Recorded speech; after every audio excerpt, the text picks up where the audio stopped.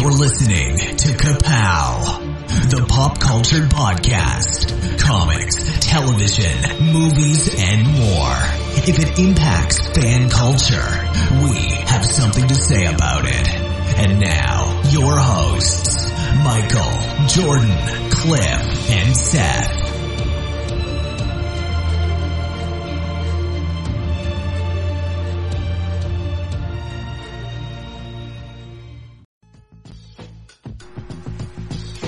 Hi, this is the illustrious Michael K. Easton. My name is Jordan Lowe. I'm Cliff Barnes. I am the Poobah. So, this is a big episode. Why is it, Cliff? Why is this huge? Because we're old. No, not because we're old. Because it's episode 50! Yeah, that's big stuff there. Of the legacy of the Kapow Pop Cultured Podcast. That's right. Gets into it. We're not putting an asterisk next to it and say, well, there were some other two-part episodes and Right. we had some So Pro episodes before this. No, we're just number 50. 50. Also, it'll be the same week as our 1 year anniversary. Ooh, party. Do you guys feel any different? I know I woke up this morning feeling different. Okay, why? Okay, no, never mind. Let's go. This is really special. We're doing a special episode. So you're not going to insult Michael the whole episode? As like an anniversary gift? I'm going to fit it in somewhere, in little bits and places. You guys try to pick them out. Anyway, super special episode, and we're doing, for the occasion, we're going to do our top heroes. Just like we did each did our top 10 villains and compiled those lists and counted down. We're doing it with heroes now. We had some requests for that. So we saved it for the 50th episode. And on top of that, we're doing something special we mentioned in the last episode, which is what, Jordan? Shirts! That's right. We're firing t-shirt cannons at all the Jessies out there. At Facebook. So don't get your face too close to the screen. You might get hit with a t-shirt. Kapow! Yes, so we're doing a contest, a free Kapow t-shirt, our brand new design, for one lucky person out there who shares this on Facebook. So we're going to put all the names in a hat of everyone who shares this episode within, say, a week. Yep. And then we're going to draw one at random and give away a cool t-shirt. That's right. The post that you found this in on Facebook, share that post, and we will look at all the shares and pick your name out of a hat. You get a t-shirt. Sounds awesome. Let's get to it. Got a huge list to go through. Everybody's favorite heroes. We're all chomping at the bit to talk about them. And just like our villains, we're not saying these are the greatest heroes or the best or the only. These are our personal. They are personal. Oh, see, here we top go. 10. Coming out with Gloves are off. confidence That's right right. there. That's it. It's our favorites. We would love to hear your favorites. Please, comment on the post. Let us know who we forgot or who was right, why I was right, things like that. Why Michael was right. Okay, I'm going to kick it off. So there's going to be some that we had villains that are kind of related. We might have picked favorite villains because we really just wanted to talk about our favorite heroes. They say the villain makes the hero. That's right. Well, so when I talked about Simon Bar Sinister last time, it was only because I wanted to talk about Underdog. It's my number 10 favorite villain. This was my first favorite superhero. This is the first one I discovered. This is 1964, not when I saw him, but that's when it came out and part of a show with several other cartoons. But the theme song is just a killer. There's no need to fear. Underdog is here. What a great line. He's a shoe shine boy. Which he's a dog, I don't know, but they call him a shoe shine boy. You don't need opposable thumbs to shine shoes. Yeah. And he goes in the phone booth and it explodes for some reason. He comes out as Underdog. His girlfriend's reporter Sweet Polly Purebred, obviously a nod to Lois and Clark there. And so it's got Simon Bar Sinister as villain, another one, Riff Raff. It's kind of, his powers stem from the super energy pill, which they ended up cleaning up later and calling it vitamins. So kids aren't popping pills. Drugs are bad. Yeah. And He liked to rhyme. Did a lot of rhyming, you know. Not plane nor bird nor even frog. It's just little old me. And then he would crash into something. Say underdog.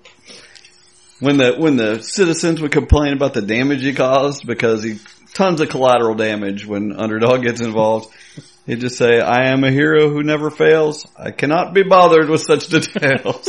Oh, like Man of Steel. Yes, that's correct. That's exactly what I thought. And again, like I said the last time, the music is good, but parts of it creep me out. And I remember at the end of that show, they always had the big giant walking down the street, knocking down buildings, and it wouldn't even play music. It would just say, looks like this is the end! And it scared me because I was 5. So that was my number 10, underdog. So now, Michael, what's your number 10? Wow. Seth thinks he has it on the master list, but I am like pulling an audible. Oh my. My number 10 best hero of all time is Will Stanton. And what is happening? He's got a list. You gave me the list. You were like one of the first ones done with the list. Has it been too long? You've already changed your list? So who are we taking off the list? Because I would keep track of this stuff. 20 seconds into the podcast, and he's got a new list. I don't understand. He gave you the fake list. Guys, this is how we work over here. We are 50 episodes. We're taking off my... Just tell me what number we're taking off. Oh my god. Number 5.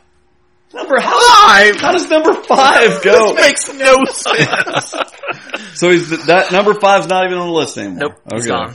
Well, Who is Will Stanton? Is a better question. Yeah, that's... Well, this was a character I had been thinking about. My mind is blown. You've used all your Will Stanton time, by the way. But it's a character of yours. But it's actually Seth's fault. Oh, it's my fault. Because he's talking about his childhood. And there was this series of books that I read. I would say probably 5th grade, 6th grade, somewhere around there. And it was The Dark is Rising. It's a series of 5 books. And Will Stanton is actually the 7th son of a 7th son. He is on his 11th birthday marks the beginning of a magical awakening and rise to power as the last of the old ones. The Dark is Rising tells how he came to power, met someone I can't pronounce, and accumulated the 6 signs to help fight the dark. Will is the last of the old ones. No others will be born after him. In Greenwich, the first novel, he was invited to come to Cornwall. Blah, blah, blah, blah, blah, blah. Anyway, it's a series of 6 books, I think, 5 or 6 books, that I read as a kid, and it really captivated me as a kid. He was... What made him a hero? Was he... He was the 7th son of a 7th son. Well, yeah, but... So you're just automatically a hero? What did he do? He had to get like these 6 gifts, I think is what they were. Artifacts, that's what they were. They were things of power, the signs. There was a set of 6 circle quartered, divided evenly into 4 sections by crosses. The 6 signs of each made of a different material and represented a different element: wood, bronze, iron, water, fire, and stone. The 6 signs represent the 6 champions of light, referred to the recurring poem of the Dark is Rising series as 3 from the circle, 3 from the track. When used, the signs have the power to repel the dark. Well, that sounds about right. That sounds like so utterly complicated that it would be right up your alley. It was basically like a complex plot line. It was a magical time travel story of where he would have to get back in time to find these artifacts. Imagination. Yes. And it started my path onto the quantum universe of conundrums. Conundrums. Cliff! You're number 10. I'm talking who 5 was. I'll tell you. Okay. I will let you know. I have to know who number 5 was. I'll let you know. Go ahead. Well, if that's how we're doing it, forget my list. Okay. Great. The list is out the window. Screw you guys. I'm going home. Number 10. My number 10 is Peter Venkman. Ghostbusters. And Ghostbusters 2. And the real Ghostbusters. And the Extreme Ghostbusters. Sure. Sure. That sounds like a number 10. So, Bill Murray, of course. Is awesome. Awesome. Great character. Great character. probably maybe the ultimate New York hero. That's how I remember him. Just the great, I mean, if somebody personified New York to me, it's Peter Venkman. So, of course, you might want to say he's I don't know if you'd say he's the leader of the Ghostbusters or maybe he's the most socially inept of the four, I guess four. The coolest. The cool guy. The guy that gets best the girl. one-liners. The guy that, yeah. So, all that stuff. Great hero from a great movie. I mean, you don't have to defend that pick. That's a good so one. many moments in one. And then also, I love the kind of cold opening they do in Ghostbusters 2 where he's now become the television host of the crappy little psychic show. That's I one love of my it. yeah. Love it. Yeah. I love the pick. Nice pick. Jordan, number 10. My number 10 is also from my childhood and was made way before I was born. Speed Racer. I love this guy. I love the series. I actually even bought the manga a couple years ago, and I enjoyed it too. And I don't read a lot of manga. That? Yeah, it was based. Mach Go Go Go is the Japanese title, and the manga was by Tatsuo Yoshida, and it was very mod, very 60s. You know, kind of that James Bond. You know, the car had a bunch of gadgets. Like it was playing on those kind of times. And it didn't come to American television until 1967. 52 episodes, and just such a great supporting cast. But Speed himself is such a great hero. He's just so pure-hearted, and he's so noble, and just he can't abide cheaters. And anyone who would cheat at a race, he is just the worst person alive. They have no honor. Huh? They have no honor. What's wrong with that? So did you like the rebooted movie? I loved the reboot. I really liked that good. too. I was pleasantly surprised. Like when it came, I remember when it came out and saw the trailer and I was like, well, it looks cool, but there's no way this is going to be any good story wise. Mm-hmm. And I think it was a couple years later before I actually saw it. I think that movie is going to, as it even gets further away from it, it's going to get a more and more of a cult. It was savaged by the critics. It was, I'm sure, nominated for Razzies. Like, everyone critically despised that movie. But it was made by the Wachowskis, so very pedigreed filmmakers. Emile Hirsch as the star, John Goodman, Susan Sarandon, a great cast.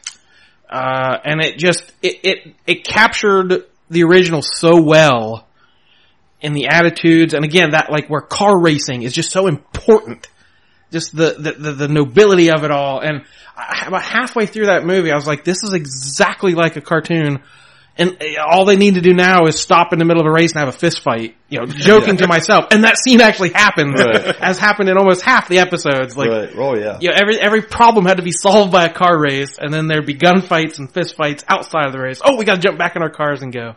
Yeah. So I loved it. Yeah, I loved the series as a kid. The live action movie's great too. That animation and the original cartoon stuff I just loved. I love that as a kid. And absolutely love the pick. Moving on to our number 9. Michael, start us off. What's your number 9? Flash! He saved every one of us! That's pretty far down your list. Yeah. Flash? Just barely beating out the guy you barely remember. It was 10 until he removed 5. Flash Gordon. And we're talking about, of all the Flash Gordons, the 1980s Flash Gordon, played by Sam Jones. That was voiced by another actor, but that movie is the perfect action, cheesiest, heroic film of the 80s. If Michael was a burger, you would order extra cheese. That's right. More cheese, please. What do you love about him? It's great. You have this heroic football star that's thrown into this intergalactic war, and he just immediately becomes the hero. There's so many. so many great cheesy things about this movie of the interplay with the female characters and him getting to do his football style fighting. I mean, it's campy. I like the style of it. It's very stylish. Did you ever read any of the original, like, pulpy comics or novels or anything? Not in any great length. Like, I was aware of them and I kind of checked them out. You wouldn't enjoy it if it was taken very seriously. You like it more... I did like, they had a short-lived cartoon as a kid I liked that was Defenders of the Universe. It only lasted like 13 episodes, but there's different versions of it that, if it has the right feel, like there's a late 70s animated series that was done really well, that follows more of the comic book and old black and white serials that was done really well, but it's just kind of that like punch first, ask questions later kind of shtick. Well, there's a reason why Flash Gordon's lasted all these years. Let's hear it. Well, because I feel like I saw some of this as a kid, but never since. But did somebody have a pool table with snakes coming out of the holes or something? Or am I thinking of something else? So, you remember something as a kid. I'm sure I don't know what I'm talking about. What? It's when they're on the green planet. Okay. And a rite of passage of... Stick your hand in. Yeah, you stick it in. Yeah. And if you get bit by this It creature, scared the hell out of me. you were not worthy. I do remember that. That's the only part I remember. It was a game of like basically Russian roulette because he goes up against the main leader of the Green Planet. Right. I'm so great with names. And they're like taking turns Captain sticking their hands in this hole waiting for this creature to come out. But how many parties has Michael been to? Here's the reason right here why you should all love Flash Gordon, and I'm looking at every single one of you guys. I know what you're going to say. Go ahead. Because without Flash Gordon, there'd be no effing Star Wars. Well, there'd be no Star Wars. I don't know about effing Star Wars. There'd still be effing. Yeah, so it's no secret that the 1940s serials were a big inspiration for George Lucas. That's where we got the famous crawl at the beginning of the movie. I like it. That's a good pick. Better than Bill Stanhall. Bill Stanton. Oh, sorry. Seventh son. Number 11/5. Oh, that was my Number 9, Cliff. Number 9, Captain Jack Sparrow. You pulling an audible? No! Oh, I'm sorry. Yeah, that's now your number 9. That's not my number 9. Pages stuck together. Oh man. Oh, no. Were you sticking things in holes? Oh, we'll go with that. Captain Jack Sparrow. It's a good place for him. Of course, Johnny Depp, who based the character on Rolling Stones guitarist Keith Richards, and Pepe Le Pew. Okay. I did not know that last part. I knew Keith Richards, but not Pepe Le Pew. So I just always... That's not how Pepe Le Pew talks. No. That's his number 6 hero. Wait till we get there. Yes, okay. We're getting there. No, Captain Jack, The Curse of the Black Pearl is probably one of my all-time... It's one of my all-time... Is that the first one? The first one. Okay. And I just love Captain Jack. I'm a big Disney fan anyways, and of course now when you go to the parks, you see pirates all over the place. But of course the movie was based on the original Disneyland and Walt Disney World attraction, Pirates of the Caribbean, and he just makes me laugh. He just does. He's very much the anti-hero. He's a pirate. He's battling other pirates or ghost pirates or the East Indian company, and I just always love. And I'll admit, I've seen all the Pirates movies. Some of them are a lot better than others. There's another one coming out. I'm sure I'll go see it too. But as far as Johnny Depp, I'm not a huge Johnny Depp fan. I like some of the stuff he does. Other things I don't like. But I think Captain Jack Sparrow is the best thing he's ever done. For me. Yep. That's definitely out of the first movie. And anybody that'll, they actually keep a spare Johnny Depp? No. He's in the ride. They keep a spare Captain Jack costume on hand because Johnny Depp, every once in a while, he loves the character so much, he'll just show up at Disneyland and just put it on and hang out in the attraction for a while. So, if you ever see, at Disneyland, you see, count them 5 Captain Jack Sparrows in the ride. One of them is real. Whoa. So do you view him as a hero? I always did. I think because he does a lot of very selfish things or cowardly things. He does. By the end of the movie, has he become? He always seems, at the end, always seems to do the right thing. I don't remember a lot. I've only seen a couple of the movies, parts of them, other than the first one I saw. But it gave me the feeling, he's doing everything selfish, but isn't he along the way, if confronted with doing the right thing, he does it? You know? By the end of the story and the crooked line he takes to get to there, is always the adventure part, because he does make often the wrong decision, or, the decision the hero wouldn't normally make. Yeah. So like you said, that's what makes it interesting. So. All right. Jordan, your number 9. My number 9 is Sarah Connor from the Terminator franchise. A lady hero? Heroes. And I saw these movies in the wrong order because I saw Terminator 2 first as a kid. Yeah. Years before I ever saw the original. That works. And it's, great movie and I loved it, but I got so much more appreciation after seeing the original and seeing Linda Hamilton as like an 18 or 19-year-old waitress who has to be rescued by the hero. And I think she ends up saving the day at the very end, but again, she's kind of helpless and just has to run from the monster. So, we jump forward, 10 years or however much. The timeline's kind of screwy. No one really knows how many years are between them or whatever. And we see her, in the mental institution doing pull-ups on the bed. What a great reintroduction to that character. Those biceps. Whew. Yes, this is a character that is not going to put up with these robots anymore. Like, she's going to fight back.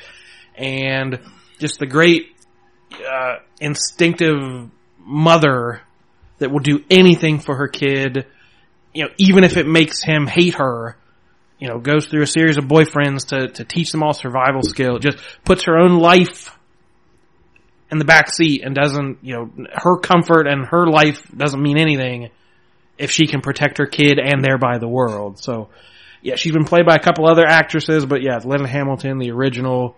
The TV show wasn't bad. I like Lena Headey as Sarah Connor. That was an enjoyable couple seasons, but yeah, the T2 Linda Hamilton is probably the top. Yeah. Oh, magnificent. And not to mention that scene of the nuclear where it wipes out the playground, that haunted me forever. Oh, yeah, she was was an obsession to that hero, yeah, so. But still, even as, cold killer, she goes into Miles Dyson's house, she knows exactly what she has to do, but, she sees his kid, and she has that, I can't do, am I really doing the right thing? Because there has to be somewhere in the back of her head, everyone's telling her she's crazy, and she has to have faith that she's not. So, just, some real layers and depth in there that the actress brought to this. Just, love it. All right, my number 9 hero is from the greatest action movie of all time, The Raid. It's Rama. I still don't know how I didn't have Mad Dog on my villains list. Indonesian movie with a Muslim hero. At the very beginning of the movie, he's, praying, kisses his wife goodbye. He's the bravest among a team of police entering an apartment building where the crime lord is on the top floor, and they got to fight their way to the top. The tenants of the building, act as protection for the crime lord. They get benefits of living there, and they don't want things to change. It's just unbelievable, and he's a great hero. There's also The Raid 2, and just, I love that actor. He's So the same character comes back. Yes. We follow the same one for the sequel. Now, have you seen the first one? I've seen the first one, but not the second Okay. one. Well, I feel like I watched the second one, but not the first one. you watched the first one because I made you Okay. come to my house. Well, that's why I can't remember which one it was. Yeah. Yeah, Seth picks people up off the street. He's like, hey, have you seen the raid? Hop in. I freaking have it right here. I flipped it out. If you said you hadn't seen it, I was going to go watch it. It's unbelievable. We're giving away free copies to anyone who shares the podcast. Hey, I will let any Jesse borrow my copy of the Raid Redemption. You must watch it. It's awesome. Okay. Cliff, your number 8 hero. Which is really your number 9 hero. Practically perfect in every way. 1964, Mary Poppins. In my opinion, almost a perfect movie. 1964 Walt Disney picture. That's why they're redoing it or something. No, only a I know. sequel. Oh, it's a sequel. That's right. Of course, Jane and Michael Banks are the children of the wealthy Banks family. Basically, Mary Poppins has to come and save the family. Save the father. The mother is very involved with suffrage and that whole thing. The father is very he's all about the money, possession, and there's no love in this household. Yeah. They don't, calling them the Banks family, was kind of on the nose, but yeah. Yeah, of course, Mary Poppins was was a character in a series, I think of 8 books, actually. P.L. Travers, if you didn't know. Walt Disney. I saw Saving Mr. Banks. Oh, okay. Yeah, Saving Mr. Banks. Yeah, Walt Disney fought for like 20 years trying to get this movie made. And when he did, he wanted to make sure he got it right, so. Didn't a couple of us go see that together? Saving Mr. I think we Banks? all went, yeah. There was a lot of crying at the end. Mary Poppins? No, Saving Saving Mr. Mr. Banks. Oh, Banks. Saving Mr. Banks. Yeah. I was like, what? Oh, okay. I cry every time I watch Mary Poppins! Yeah, so That Mary thing. Poppins, I just, Julie Andrews, just wonderful performance. I love her voice, the songs, the music. The Sherman Brothers music in the movie is wonderful. But ultimately she's the hero. She comes to save, and throughout the books, she was always there to take care of the children And how can you not watch that movie and have a good feeling? Do you know what year that came out? 1964. Okay. It was the Oscar winner. I mean, I definitely remember watching, that we all do, I assume, as kids watching that. Just what it is, just almost a perfect family Disney movie, live action with, there's animation in it. Even with Dick Van Dyke's cruddy English accent. Yeah. Oh, yeah, it's terrible. It makes it more endearing. But he's so lovable, it's just, it's great. It's good stuff. You're number 8, Jordan. I am a street level guy. Even in the DC universe where there are gods and aliens and cosmic beings and multiverses, I love He picks the most Marvel character. Green Arrow, Oliver Queen. I've always loved this character. Debuted in More Fun Comics number 73 back in 1941. So he has been around almost as long as Superman, Batman, Wonder Woman, and the rest of the core people. Created by Mort Weisinger and George Papp. Never really had his own solo title for 40 years.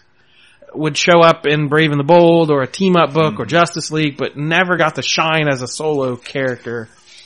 But was always the great, heart and soul of the Justice League, could stand up to these gods and tell them they were wrong, or, and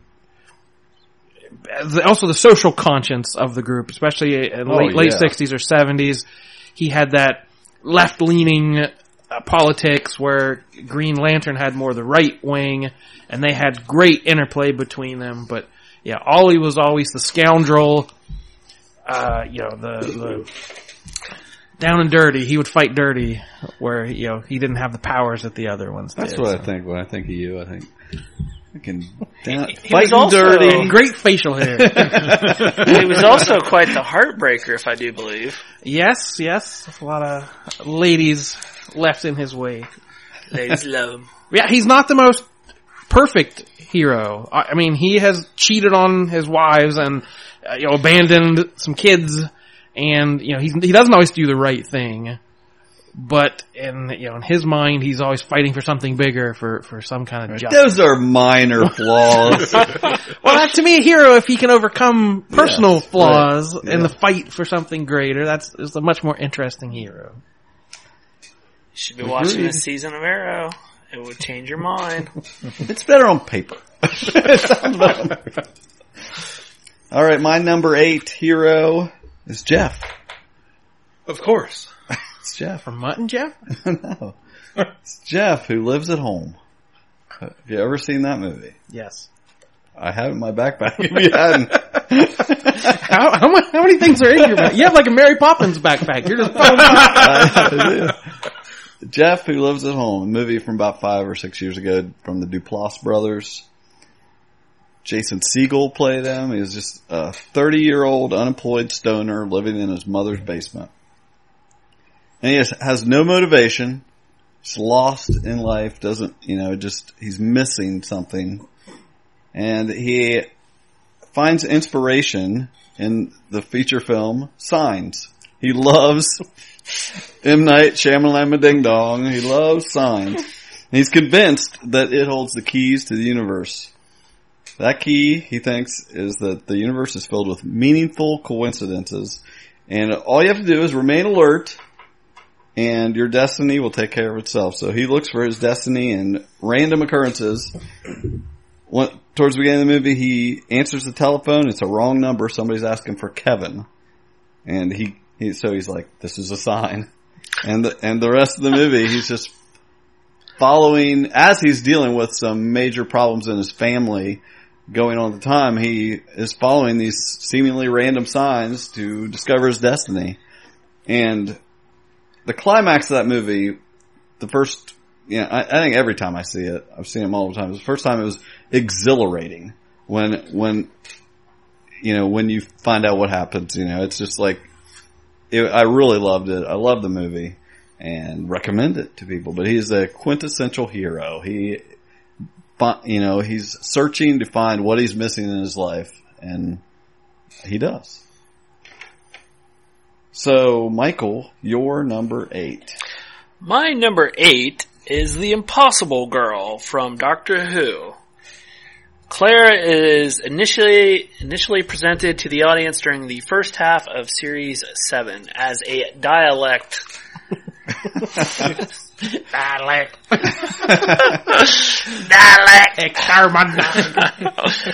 But she first appears as she's basically the brain of a dialect, and she. I feel like I've heard him say this. Never stop stopping yet. Go on. And she comes back later in the series, and she keeps popping up, and you find out that she is there to save Doctor Who's life. And out of all the companions that Doctor Who has ever had, I feel like she is the one that could hold her own, or almost equal to Doctor Who.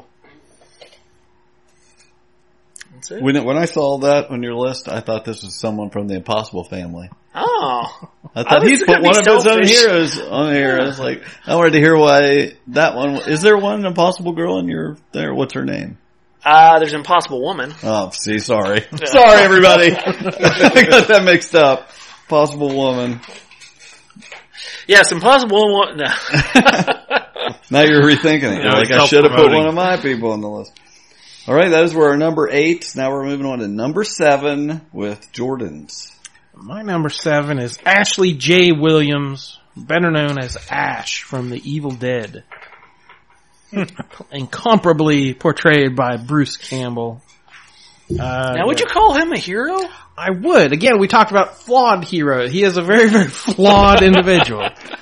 He's not great. He is not, if you wanted to pick, in the original 1981 movie especially, or they played it a little more straight, and then even in the sequels, if you were thinking we need a hero to save the day, he is not who you would choose. he's cowardly and kind of foolish and clumsy.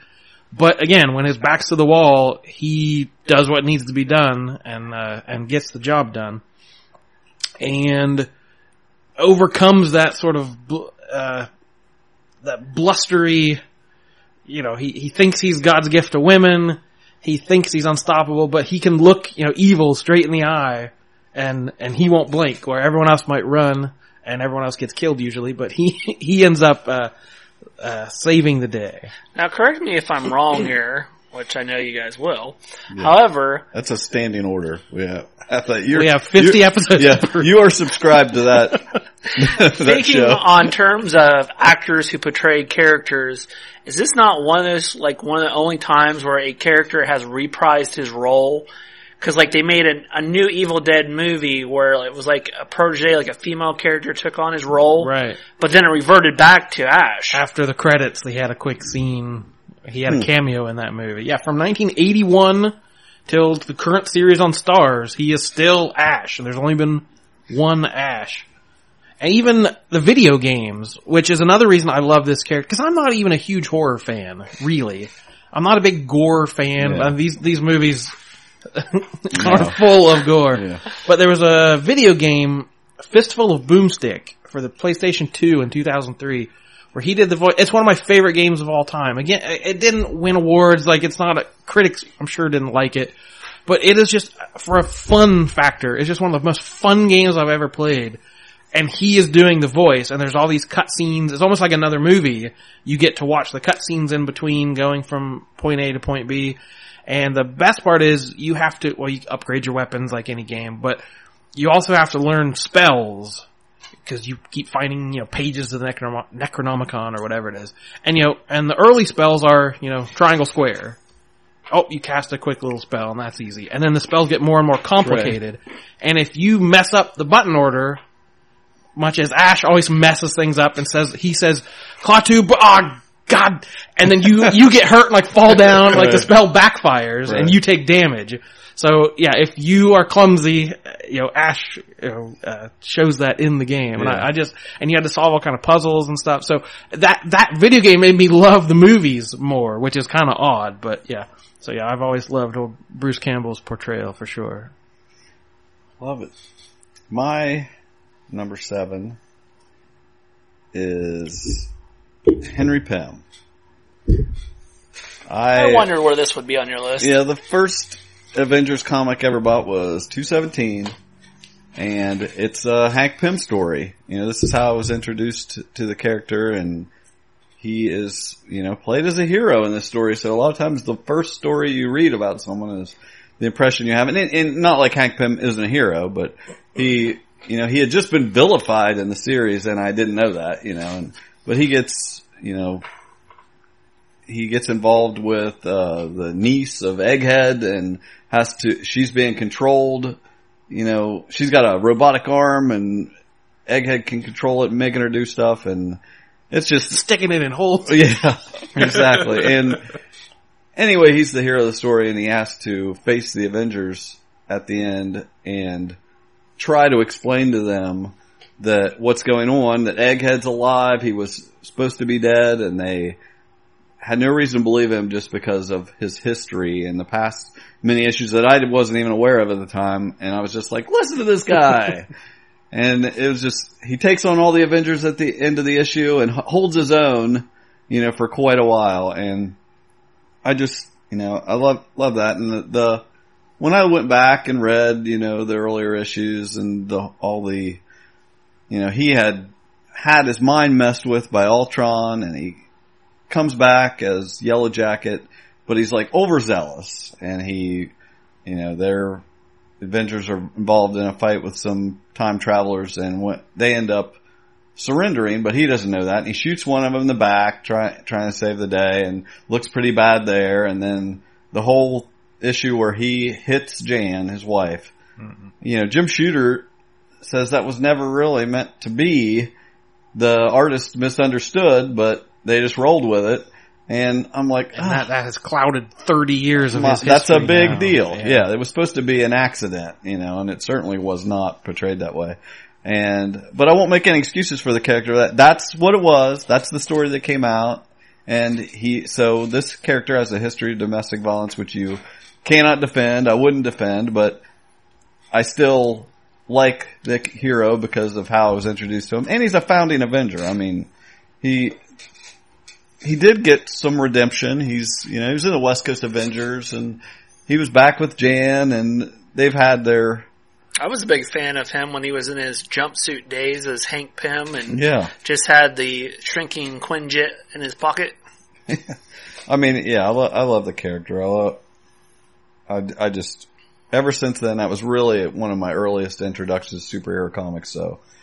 But see, now the world at large looks at Scott Lang as Ant-Man. Right. So does that rub you the wrong way at all, that they're not seeing Henry Pym, the true hero? Yes, but it doesn't really, I mean, they still did have him in there. They still give credit to Pym Industries. And I feel like using Michael Douglas as him kind of takes away, there's any chance of ever seeing much about, the early days unless they do a flashback movie of him and the Wasp, but I don't see that happening since they're going to do the modern day. But he was Ant-Man, Yellow Jacket, Giant Man, Goliath. He was even the Wasp himself at one point. I mean, all these guys are scientists in these comic books. They're all super genius scientists. Reed Richards and Tony Stark and Bruce Banner. And he's one of them, but I feel like he's the original. He's the mind behind the Avengers, and along with Tony Stark, but just character I love. So he's my number 7. And did my number 7 overlap? Hold on. No, you're good. Okay. It's Michael. Mine? You're number 7. Okay. Oh, you did? I'm sorry. No, I haven't done number 7. No, you didn't. Sorry. No. We're good? It's you. No? Okay. It's you. Shazam! Kyle? See? That threw me off. When I would watch that show, when I would watch the Andy Griffith Show, and he would go, Shazam! You were waiting for him to transform? I was like, That's what? not Billy Batson. I was like, what the? I'm so confused. But no, I was... The world's mightiest goober. I was first introduced to Captain Marvel in 1981 with the... let me make sure I say this right. The Kids Superpower Hour with Shazam was my first introduction to Captain Marvel, and I had been a lifelong fan of his ever since. That was one of the first characters that I learned how to draw. Wasn't Superman. I know, shocking. It was Captain Marvel. I remember going to the public library and finding a book of old comics, and it was just like a collection of the early days of comics history, and Shazam, Captain Marvel, was featured in there heavily. I love to use it. It's Shazam Captain Marvel. Just one of our earliest episodes, he promised he was going to come up with a new name for this guy. Oh, yeah, that's right. And now in episode 50 is the time to reveal it. Drum roll. And it is what? Captain Stupendous! Captain Superior! The Superior Shazam! Oh, man. The Shazamiest! Now available in 5 colors. Shazam, wow. Yes, that's it. Shazam, wow. But it's an infomercial for this hero. This character was created by Fawcett Comics and was so big and so popular, he actually rivaled Superman in the heyday so much that DC had to sue Fawcett, saying that Captain Marvel was too much like Superman. And because DC was such a bigger company, they basically just sued Fawcett into the ground till they gave up the rights to their character, unfortunately, which Captain Marvel was created by C.C. Beck. For those that aren't familiar with the history of it, Captain Marvel was always a lighthearted superhero. He had Tawny the Tiger, that was this talking tiger that was kind of like Billy's conscious. He had Uncle Dudley. Billy was this kid that didn't have parents. And, this was just a good, wholesome, fun-loving comic book series like you would be reminded by maybe Saturday morning cartoons or something. Yeah, I don't think a lot of people realize just how big he was in those, early 40s. Yeah. That if DC had just let him go, that he could, comics history could be a lot different because it was, what a great hook for a kid reading comics. wow, here's a kid who says a magic word and turns into a hero. Right. You know, Clark Kent's a reporter. Like, kids can't quite identify with that. But, you know, that was such a great concept. And then, you know, to use legal maneuvers to kind of bury him for a couple decades, and he never did come back to that popularity he had. So yeah, pop culture history could have been a lot different. He was created in 1939 and first appeared in Whiz Comics #2, dated February 1940. Yeah, so that's very contemporary with all these DC heroes. All right. To Cliff, you're in luck. Ooh. Because at one time, you were not going to get to talk about this character until got to Michael, but this dropped off from Michael's number 5 into oblivion. Into my number 7. Yeah, so lay it on us. So Michael can pitch in and help here Yeah. too. He can get a bonus pick. Well, and to be all honest, I only excluded this off my list because I knew it would be on someone else's list. Okay. I just knew it would be. Yep, good choice. So the Doctor, from Doctor Who, of course. He's a Time Lord from the planet Gallifrey who travels through space and time, saving the universe over and over and over again in his TARDIS. My Doctor, we talked about this before. Everybody that watches the show usually has a preference of doctors. We're on Doctor number 12? I believe so. Yeah. So for me, my favorite was always, growing up, my grandfather, I've told this before, always liked to watch Doctor Who on PBS. We used to get the reruns, over here. Of course, it airs on the BBC in Great Britain. But for the longest time, I remember Tom Baker. And he was a great doctor. That was the one with the scarf, right? Yeah. And the afro. Yeah. But what really got me hardcore into Doctor Who was Matt Smith and his runs. And I would say Matt Smith is definitely my doctor. I like Tennant a lot, but I don't know. There was something, I think it was more the story, the overarching, single storyline with Matt Smith that I love more. Matt Smith's run, you actually got an ending to his doctor. Yeah, there's very much a beginning and an ending, throughout that run. Fish sticks. Yes. So, of course, you know, the Doctor Who started out, I believe in 1969? Is that correct? Sure. And of course it's still running today with, Peter Capaldi currently in the, newest incarnation. But just, it was always an adventure with Doctor Who. And he is the ultimate. You know, again, you could say he's at times been a flawed character. He's always got companions with him along for the ride. I think it's one of the most original sci-fi series ever. Like, some of the stories and elements and different aspects that they go down, the routes they go down. I think sci-fi original. as in a whole is often, you know, very original. Anything that sticks around usually has a very original concept. Doctor Who just happened to be one of the first ones, and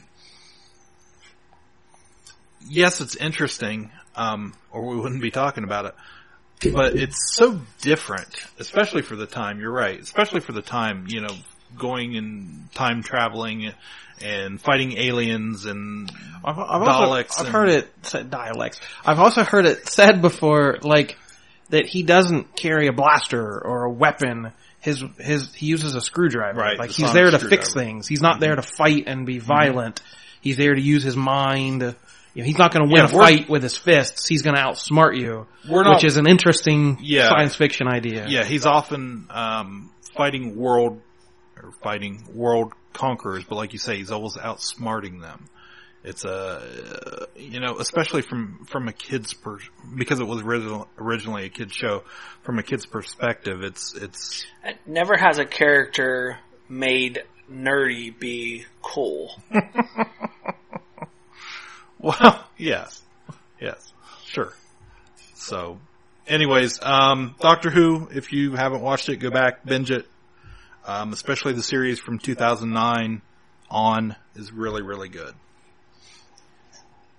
All right, down to number 6. This is my first lady hero on here.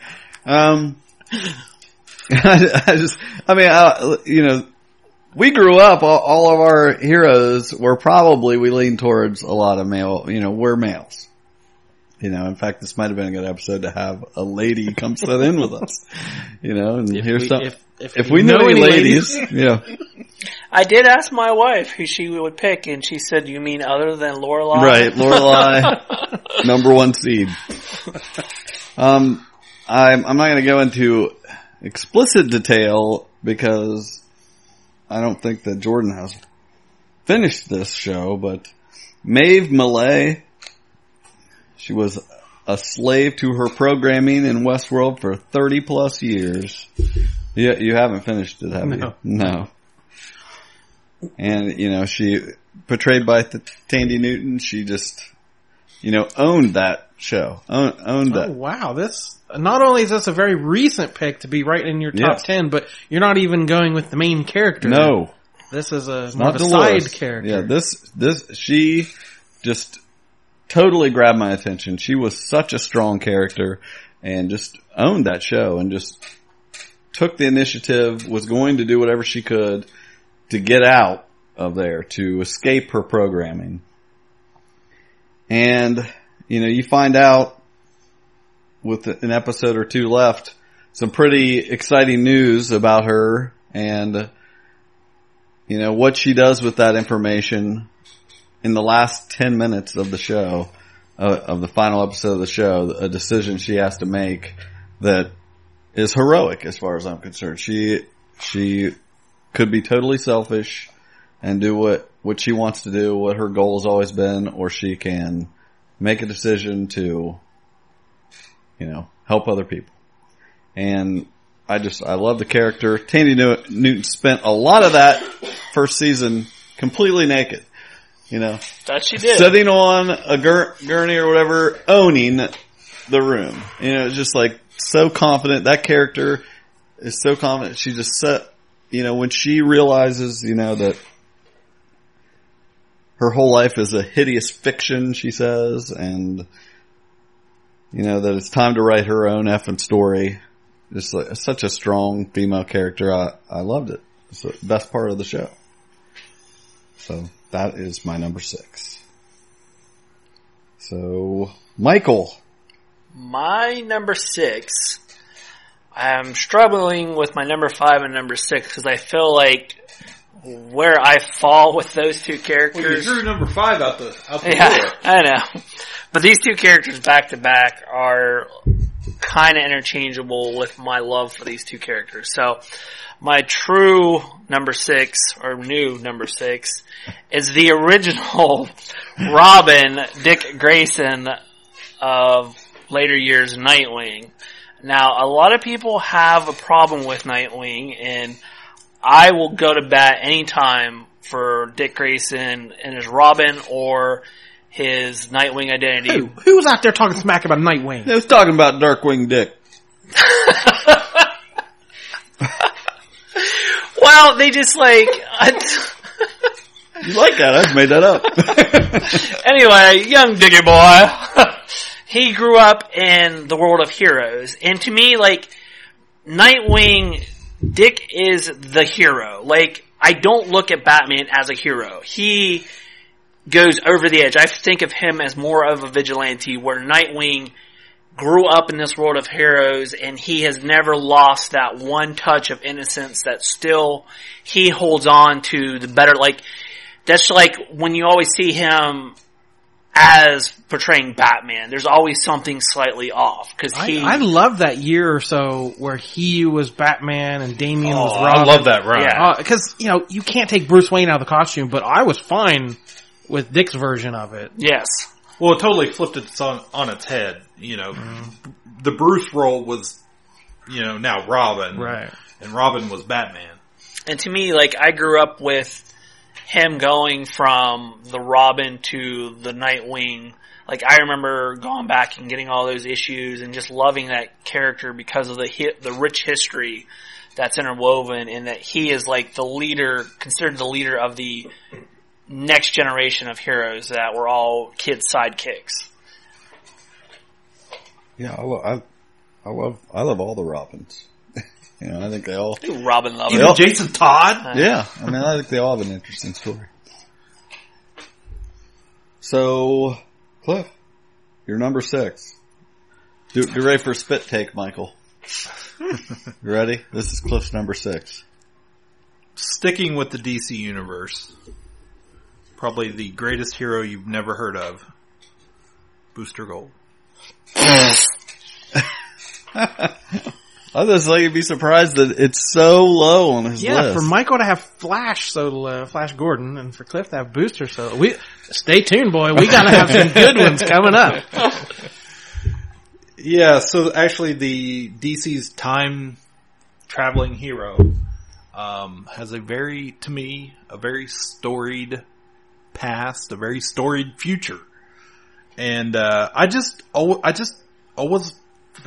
I fell in love with Booster.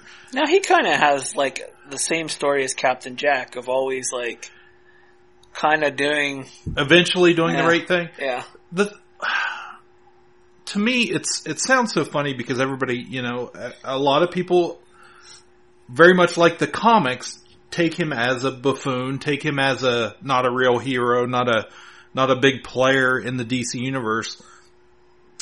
And that's what I love about Booster. He's always the guy, and especially in the last, 10 years or so, how many times has Booster saved the entire DC multiverse? Going from 52, and even if you go back to Countdown to Infinite Crisis and helping Ted and discover what was going on there, and all the years, with Blue Beetle and his run in Justice League and Justice League International, which I love all that stuff. It's funny.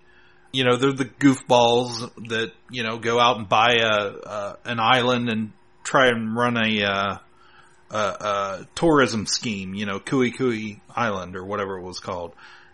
He's never taken seriously. Yeah, I look forward to a movie, about them. Yeah, never taken seriously. And then 52 happens. And, in the story, Booster is basically dead. And at the end, he comes back and he saves the whole universe. And from there, in this great Dan Jurgens run after, 52 into 52 pickup, where Booster was in his own book again, and really almost for the first time. And he's time traveling and protecting the timeline, and we find out all these great stories of where he's gone in and slipped in and taken place of a hero to that somebody else has went in and tried to change the timeline and change the universe as we know it. And Dan Jurgens actually created them. Yeah, he did. Yeah. So he's just always been my favorite in the DC universe. Batman always, has his back. He knows what's up, but yet that's part of his mystique. Booster becomes this great hero who, part of being a hero is not letting anybody know you're a hero. He lets them believe that he's still this big buffoon. What a great plot line to make the character who, his origin was about getting recognition and being the face on the billboard and being that hero everyone adores, and to have evolved to that point where you can be that hero, but no one will ever know. Right. And he has to make that choice to do the right thing, or, that's just to take that character from those early roots to there is an amazing story arc. Because if you didn't know, his origin story is he is from the future. He was a big football star and gets thrown out of football for gambling, betting on himself and rigging games and shaving points. And so he becomes a janitor at the superhero museum and ends up stealing his flight suit and his a Legion of Superheroes ring for flight and Brainiac 5's belt. And those are his only weapons, other than his gauntlets. And what about Skeet? Well, yeah, and Skeets comes back with him to our present day. and he comes back to get famous. He's going to use his knowledge of the future to be a Johnny-on-the-spot hero and make a name for himself so he can get rich. And that's his entire goal. And along, through 30 years now, that's, like Jordan said, he evolves. He becomes a real hero. The exact opposite of what he wanted to be. And also a rare character that they've heaped, some tragedies on him and put him in darker stories, but he hasn't become grim. He's still the Joker and still a very light character. Yes. And his books were always, even though, like you said, there were dark storylines or horrible things happen to him. He loses his best friend, and partner. Well, even his sister was killed too. Like she was Gold Star at one time. Yeah, she gets killed there at one point. And he learns, and again, he learns, a lot of his family are, his father is a good for nothing scumbag. And he has to overcome this all, but he does, but the entire time he's the brightness. He's the light, in the universe. I feel like you're telling my origin right now. So, anyways, you're the brightness and the light of the universe. Put that on a t-shirt. Big football star. I see all what you're talking about. If there was a movie made starring Booster Gold, I don't know if you would consider him too old to play it, but if not, Nathan Fillion would have to at least narrate the movie. In my eyes, anyway. Wasn't there a big push for Fillion and Alan Tudyk to be Booster Gold and Bluebeam? I don't know where you consider him on the age scale, but he's getting up there for that, but he's supposed to be Simon Williams in the movie Guardians of the Galaxy. Simon Williams. I'm getting a shiver just thinking about it. All right, Jordan, you're number 6. My number 6, I picked an awful lot of comic book and movie heroes for my list, and I wanted somebody from TV, and I couldn't. It was hard to come up with. There's so many cop shows and sci-fi shows. And there's a lot from Sliders. He was my least favorite character on that show. Is it Matlock? Please tell me it's Matlock. No, it's it's not Gary Coleman either. But he stopped Mr. Whatever. Mr. Horton. And Mr. Horton at the shop. We can't recreate the amazing, let's not even try. No, mine is Leslie Knope. Love it. From Parks and Recreation, played by the amazing Amy Poehler. Sitcom on NBC that ran from 2009 to 2015. That started off, it was just kind of an Office clone. That first short season was not that good. She was more of a Michael Scott type character, where it was, she was just kind of the blustery boss wanting to be everybody's friend. And then they kind of let all these characters evolve, and everyone on this show were such good actors, and they had such great grasp on their characters that even the ones that were kind of unlikable, they were all still such good friends, and, Tom could do something that, annoyed everyone this episode, but they'd all still have his back on the next one. Mm-hmm. And just also one of the lovingest, most positive sitcoms ever. Cause I gravitate more toward the cynical side of things. I love, Seinfeld or Community. It's Always Sunny in Philadelphia. I like I like to laugh at people, not with them on these kind of shows. Cause I don't want to learn a lesson at the end of the half hour. I just want to laugh. And these characters on the show, there would be episodes where you'd cry at the end. Mm-hmm. The wedding episode, or when Leslie achieves her dreams in a couple different ways. Just the most upbeat, positive character who always had her friends' backs and would move the world to get her goals accomplished. So, love Leslie. If you haven't watched that show, you're missing out. If you like The Office, this is just a hair beneath The Office. In my respect, I went through the same thing, even watching part of the first season of The Office and the first season of this. I had to come back later. Very similar trajectory. And then when it came back, it was just gold. I love that show. And like you said, Chris Pratt, Aubrey Plaza. Yeah. You know, just great. Ron Swanson. Yeah. Another great. He could have been on my heroes list. Yeah. But Leslie. Right. Yeah. Yeah, the interplay. You're jealous if you'd have of pulled- that mustache. Yeah, if you'd have pulled meat out of the tiles in the ceiling, I'd have been so impressed. But yeah, so many good people on there, and she is, you know, right up there. I think that's one of the series that is going to stick around for decades and decades, Yeah. and people will discover it many years later and watch it, you know, repeatedly, much like Seinfeld If somebody asks what to binge, I need a show to binge. I will all the time suggest that. Yeah. It never got great ratings. It was on that, you know, Thursday night NBC block of a bunch of other good shows. I think it was a little bit too weird. Like, it was very idiosyncratic. There would be all the weird, you know, it's like, almost like The Simpsons, where they'd have these side characters show up every 10 episodes or whatever. Oh, it's the guy from the sewer department. But they're like, the character work is so strong. Right. That And it was very realistically lived in. And you feel like you're a part of this little family in this office. It's just, I mean, Seinfeld is great. But you never cry in Seinfeld. You cry in The Office. You cry in Parks and Rec. I totally agree. And you can see Chris Pratt before he brought Sexy back. Exactly. Yes. Pratt. Fat Pratt. The best Pratt is a Fat Pratt. Okay. Michael. Michael. Start us off with your number 5. Yes, Andy Radical Possum Tackler. Sorry. Probably maybe the hardest I've laughed at anything ever is when Chris Pratt goes up and over a bush or something to tackle a possum on a golf course.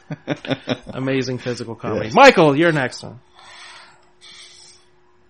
Anyway, Just edging out Darkwing Dick. yes, is the one true Flash in my book, and I love this character so much, and the fact that they brought Barry Allen back as the Flash ruins this character.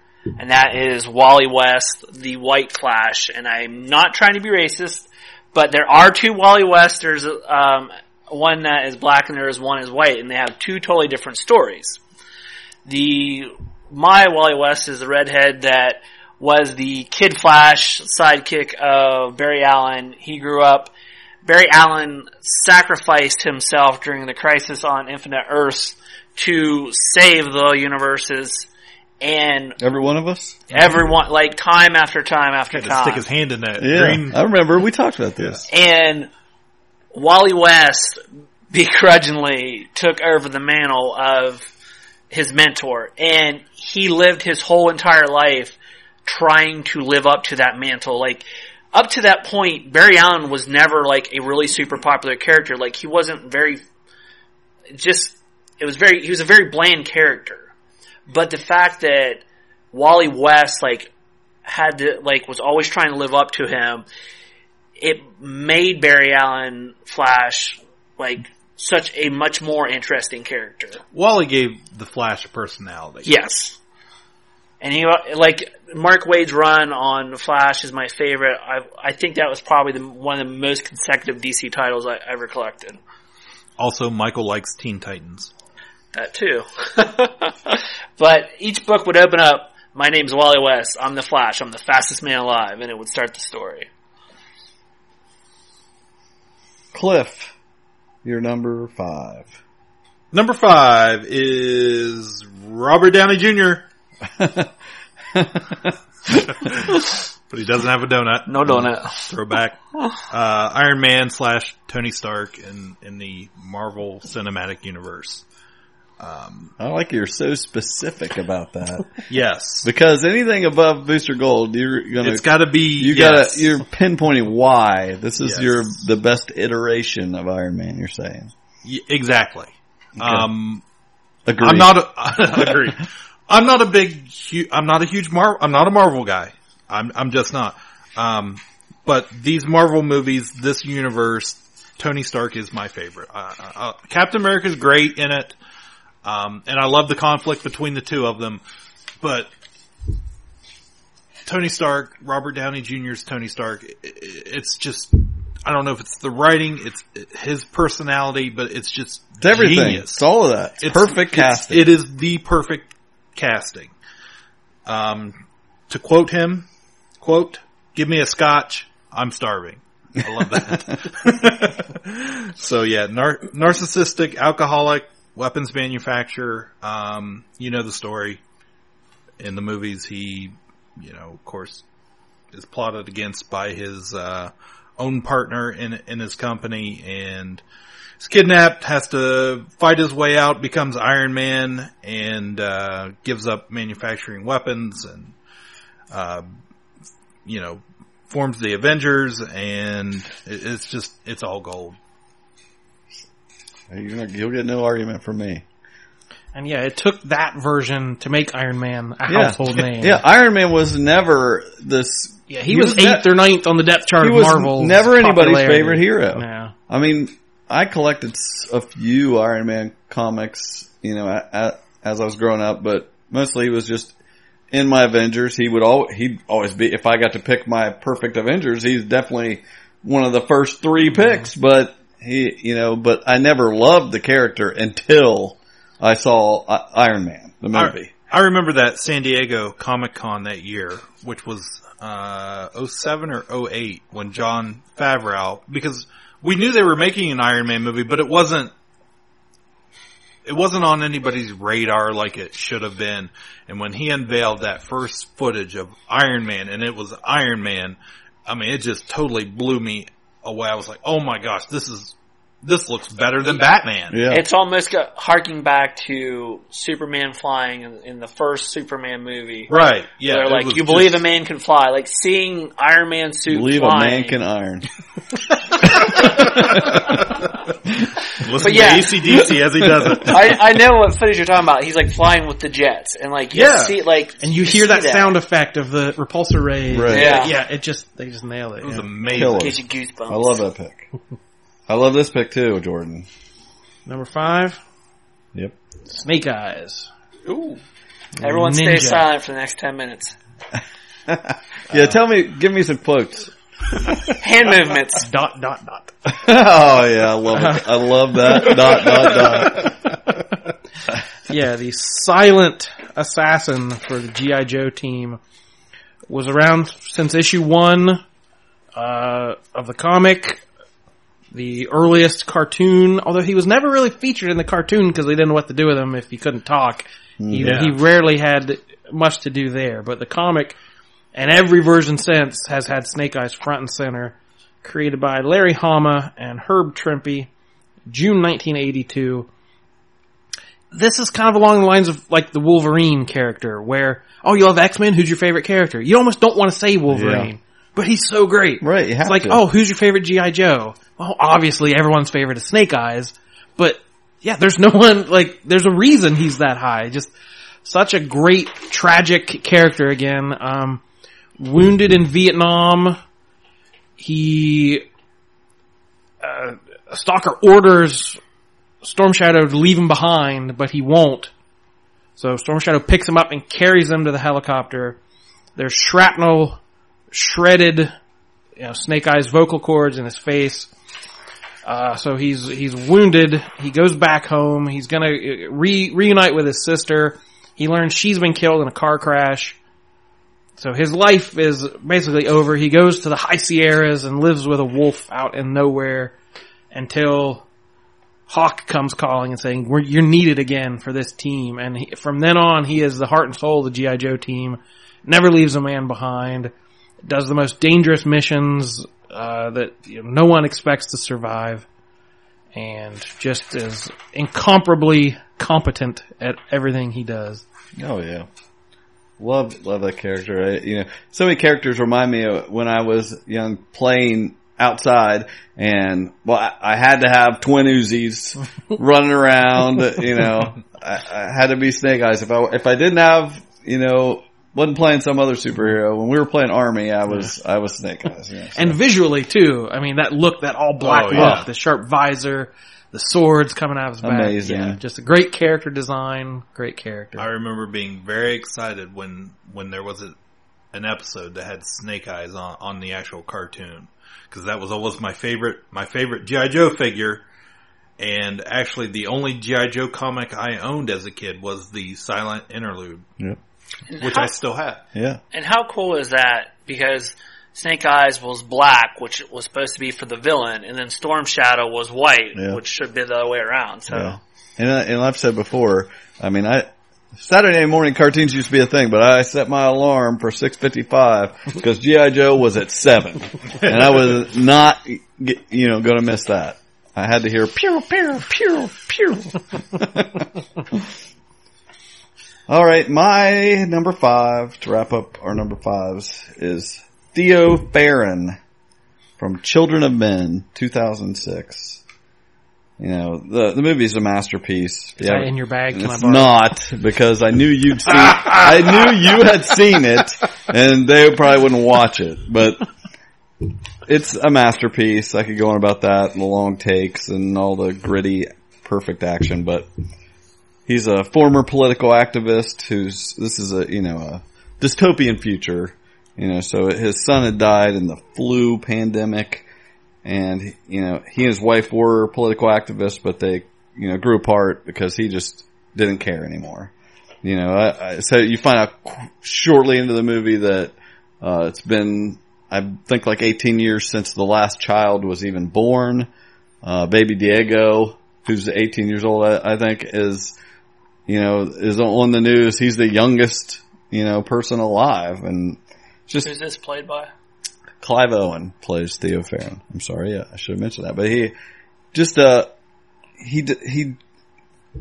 runs into his ex, who's in the middle of doing some of her activism, and he's, quickly thrust into a position where he has to do perhaps the most important job in the world. Yeah, that classic story. He's not out to save the world. No. He just has to decide. And beyond that, his pilot light is out. Like, he didn't care anymore. Yeah. He knows what the problem is, and he says, who cares that there's no kids anymore? The world has gone to hell anyway. What do we want to continue on in life? He does not even care, but then when he realizes that there may be an answer to the problem, and he realizes that there may be some hope to the future, it rekindles that in him. And he is willing to do whatever it takes to make this happen, and he can't trust either side. He can't trust, bad or good people because of their political motivations behind this. He's the only one that can solve this problem. And while he's doing it, it's the most uncomfortable hero because he's hit in the face with things constantly. He can't stop to rest at all, and he's wearing flip-flops that are too small for him. If he has shoes at all half the movie, it's such an awkward character. And I just love it. I love the movie, and he does such a great job. That's kind of where I just realized who he was, Yeah, to not have any personal stakes. Right. But still put his needs behind, to save this young girl. Exactly. And the world, possibly. Right. He does what he has to. Yeah, it's a totally selfless thing there at the end, and I definitely recommend the movie. So we are down to our number 4 favorite heroes, and we're starting with Cliff. Marty McFly. Just get right to it. Marty McFly. I couldn't think of any special way to announce I get it. I feel you. Just Marty. Oh man. Back to the Future, trilogy. Everybody knows Marty. Just one of my, probably, I won't say it's my favorite trilogy because let's face it, Star Wars. Yeah. But it's up there. No, go ahead. Please say that. No, it's up there. So, what a great hero.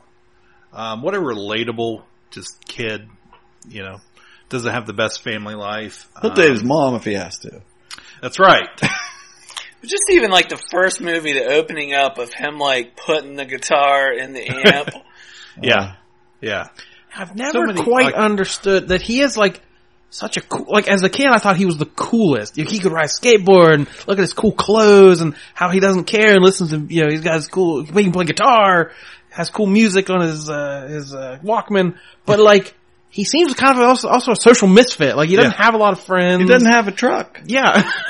Didn't have a truck yet. He could just Got get to that borrow his truck. dad's car to take it up to the lake on He could Saturday. just get that truck. So yeah, I never quite figured where he fit. He wasn't the jock. He wasn't Yeah. he was kind of his own person. He made suspenders cool. Oh, I'm on board with you, Cleve. Yeah. It's like one of my favorite characters ever and one of my favorite movies. One of my favorite duos is Marty and Doc Oh, Brown. yeah. I love it. But how awkward in that script, like if you think about it, like him going back in time, it's like, in the script, you almost make out with your mother. Like, how did like that get greenlit? Yeah, but she's Leah Thompson. So, whatever. If Luke can kiss his sister. and this movie was made right at, of course, Marty was originally not going to be Michael J. Fox. It was going to be Eric Stoltz. Yeah, Stoltz. They filmed a lot of the movie. They did. And it wasn't working. But Michael J. Fox was such a huge star on television at this point. Right. He was white hot. He was Alex P. freaking Keaton. And I was wondered, like, he was such a big star at that point, and like, okay, we're making this movie, we've got Eric Stoltz, it's not really working, it's Christopher Lloyd, he's got white hair, it's time travel, it's kind of crazy. Like, I was kind of wondered, like, why did he ever take that job? Like, I mean, looking at it, you had to think, oh, this movie is doomed from Jump Street. And it's one of my all-time favorites. So I wonder if you just looked at the script before ever seeing Yeah. it, could you see how great a script it was, and could you foresee the end? I don't product? know, but I read the book before I watched the movie, like the adaptation, Yeah. I guess. And I know I was certainly fired up to see the movie. Like it is a very memorable. I read that book on the way to Baltimore, in the car, and I could not wait to see the movie that was coming out that weekend. So yeah, I think if he read that script, he probably jumped in with both feet. And he was filming Family Ties at the same time. He worked, 18 hours a day filming those two things simultaneously. Great hero. Not Michael J. Fox. Marty McFly. Marty McFly. But we'll put Michael J. Fox right up there. If he did that for us.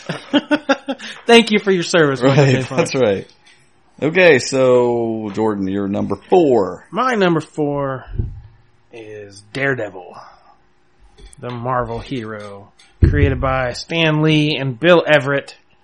First appearance, Daredevil number 1, April of 1964. The blind lawyer of Hell's Kitchen. Again, a very street level hero. I'm not real into the big cosmic thing. I like heroes that bleed a little bit and have to fight to get that respect. And such a perfect Stan Lee-ish sort of twist that, he's a lawyer who is also blind. Blind justice. Right. That sort of ironic twist of someone on the side of law and order during the day, but has to be a vigilante outside the law at night. Just another one of those great origins. A great costume of the all red, a very sleek looking, great logo design of everything. And then, at that time of his creation, like, a lot of costumes were gaudy, multicolored. well, his original was the yellow and red. That but was that more didn't typical. last very long, did it? Just Like, an issue or two. Yeah. But to switch to just a complete one color costume, I think even is the kind of D's were just a darker unheard red. of. Yeah. He was blind. He didn't know. Yeah, exactly. But again, a character like Iron Man, not of the A-list variety. So he was never the premier character. So he was left alone a little bit. So creators could take more chances with him and do more interesting things. Like when Frank Miller came on the title, it was bi-monthly. It wasn't selling well enough to even do a monthly title until he came on, crafted a crime noir story unlike comics I've ever seen. We brought Karen Page in, revealed his secret identity. Just took some really dark turns for comics in those days. Again, some of my other favorite runs, Brian Bendis and Alex Maleev did an amazing couple of year run. Mark Waid, very recently. Just, it's one of those characters that I very rarely have ever read a bad Daredevil comic. There's just something about that character that clicks with me and with the creators that work on it that just They deal with the religious guilt of, his mother was a nun who gave him up, left when he was a child, and we deal with that sort of thing, and just the visuals are always great, hanging on rooftops like Batman, but, just, there's always, people bring their A game to Daredevil for whatever reason, and I've always enjoyed that. And with him, like, Wilson Fisk was really a Spider-Man villain, but Daredevil made that his main villain. Oh, yeah. Love it. My number 4 is David Dunn. I had Mr. Glass on my villain list. David Dunn from the movie Unbreakable. He was the almost mythological hero. It's explained. I said Jeff, who lives at home, was obsessed with Signs and M. Night Shyamalan, but in reality, it was really, he was obsessed with Unbreakable because Seth, who lives at home, is obsessed with Unbreakable. Right. And he basically had the same character arc where, he's just missing something in his life, and when he figures out what it is that he needs to do, it completes him. Put a poncho on.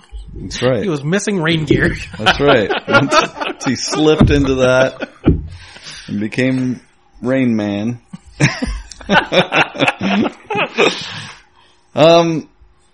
Anyway, I love it's it is a great character. Great character, great movie, classic good versus evil, close to perfect movie.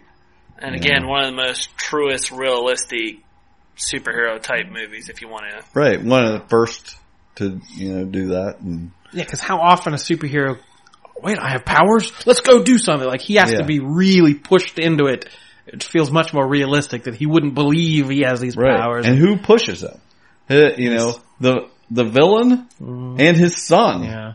And the character of his son makes a lot of the movie for me. I mean, some of the best scenes, him adding more weight when he's lifting weights is so great. That's just a hilarious, awesome scene. They're both realizing just what he is, and then the one of my favorite movie moments ever is when they sit at that little kitchen table and he slides the newspaper over to his son, who's just kind of down in the dumps, and he looks at him and just says, "You were right," and mouths the words, "You were right." And that kid, I mean, that just brings tears to my eyes right with that kid in that scene. I love it. One of Bruce Willis's best performances. Oh, yes. Very, very subtle, very restrained, but there's such power in every move because he moves and talks so little. Yep. Everything he does is just amplified. Fantastic. Michael, you're number 4. Okay, who is this? A physicist, neurosurgeon, test pilot, and rock musician. Ooh. Who is that? That's Buckaroo Banzai. Hell yeah! Buckaroo Banzai in one movie from my childhood is my number 4 superhero. I just thought, this was the first time I saw a character that could do all these different things. He wasn't a jock. He wasn't just this, he was everything. He could do it all. He could sing. He could do whatever he wanted. He could perform surgery. But just this movie of him battling the interdimensional aliens called Red Electroids from Planet 10. That movie is so insane and off the wall. Even John Lithgow's performance, there's nothing that you could say bad about this character or movie. And the only sad thing you can say is that there's never been any more. Yeah, just a great concept that he isn't just, it's just taken at face value. That he gets out of surgery and goes and performs a rock show that night. And people are cheering and wanting him to sign his record. You have to just take it on face value that this exists and it's great. And that's it's great. You have to take that part too? Okay. Yeah. And that scene where they're playing the music and him and his gang are all walking together and they're all slowly joining and they're all dressed so oddly. Jeff Goldblum, I think he's dressed in Western gear or something. The Hong Kong Cavaliers. Yeah, it's just, it hits all my taste buds perfectly. Your entire tongue is just Buckaroo Banzai all over. Mouthful of flavor. Save that drop there. All right. We're moving on to our number 3. Jordan, you just told us about your favorite lawyer, Matt Murdock. What you got for us now? Another lawyer. What? I didn't realize. Justice. Atticus Finch. From To Kill a Mockingbird. More favoritist lawyer. One of the best novels of all time. Turned into one of the best movies of all time. Played by Gregory Peck in the movie, who won a Best Actor Oscar. The Harper Lee's novel won the Pulitzer Prize in 1960. Sometimes heroes don't wear capes. Sometimes they wear suits and fight for what's right. And Atticus Finch, a single father raising these 2 young kids in the South, Macomb County, Alabama, and he is given a case to represent a young black man accused of rape. And this is a case no one could win. But he attacks it with such dignity and such grace and, teaches his kids the right way that, all humans are worthy of justice. And it just, I was reading today, it said that this did more for the legal profession. Like, this credibility. It turned people wanting to be lawyers, because what a great hero this guy was and the things he fought for. And that final scene, I can't imagine it's a spoiler, but he doesn't win the case. Right. Much like, Rocky doesn't win his final fight, but that doesn't mean it wasn't worth fighting. And the courtroom clears out, except for the top row where all the black people have to sit. Right. And they all just stand up out of respect for this fight. And it's just chilling every single time you see it. And what Gregory Peck brings to the role with that deep voice and that nobility that he has. Oh, just one of the greatest characters ever. Teaching us all a lesson. Yeah. And, I bet every lawyer you would ask would say that's their favorite book, and it is just inspiring. It gives a nice sheen to the profession, and it's a great story. Love it. Okay. Now we're on we're on 3 here. Okay. My number 3 is, I'm gonna up your Buckaroo Banzai, Michael. I'm going up your Buckaroo. Are you gonna trump my Buckaroo Banzai? We'll put things in holes. I'm totally using that. Mouthful flavor.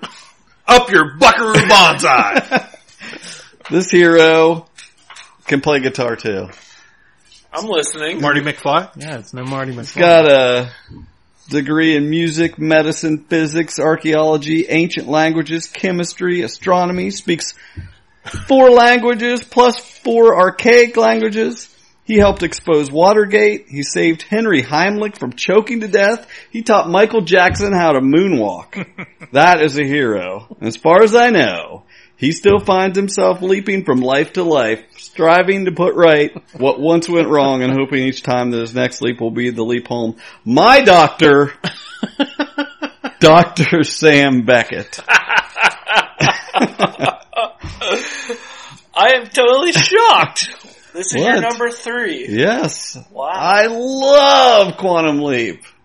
One of my How favorite. did I not know this? How would you not know this? I don't know. I love time travel, and this was the time travel show, 89 to 93. Scott Bakula killing it, what a great story. I mean, he theorized you could travel in your own lifetime. They say it right in the beginning, but it's like, they call it string theory, but it's not the traditional string theory, but like your life, the path of your life is a string, and if you ball it up in a ball, all those days touch each other, and you can jump back and forth in between there. That's the theory, and, just what is not to love about it? You guys love the show, right? I did, yeah. Yeah, that's good. Every episode ends with a leap and an oh boy. Yeah, a great way to do a weekly TV series about such a grandiose concept, but to keep it kind of serialized. Right. Well, every episode when he looks in the mirror, we see, who he really is, the body he is in, and he sees himself, and it's just great. The whole thing. He's got Al and Ziggy, and just the overarching story that goes. There's so many touching episodes, where he has to visit family, or he has to solve a really important thing in history. And wasn't there one about his brother in Vietnam War? Yeah, was one of the more memorable. Oh yeah, it was like 2 episodes in a row. One, he goes back and plays the guitar and sings "Imagine" to his little sister, and she freaks out because she believes him. That there's no way, I've never heard that, and that's got to be a real song.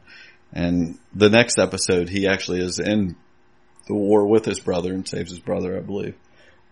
But he's married.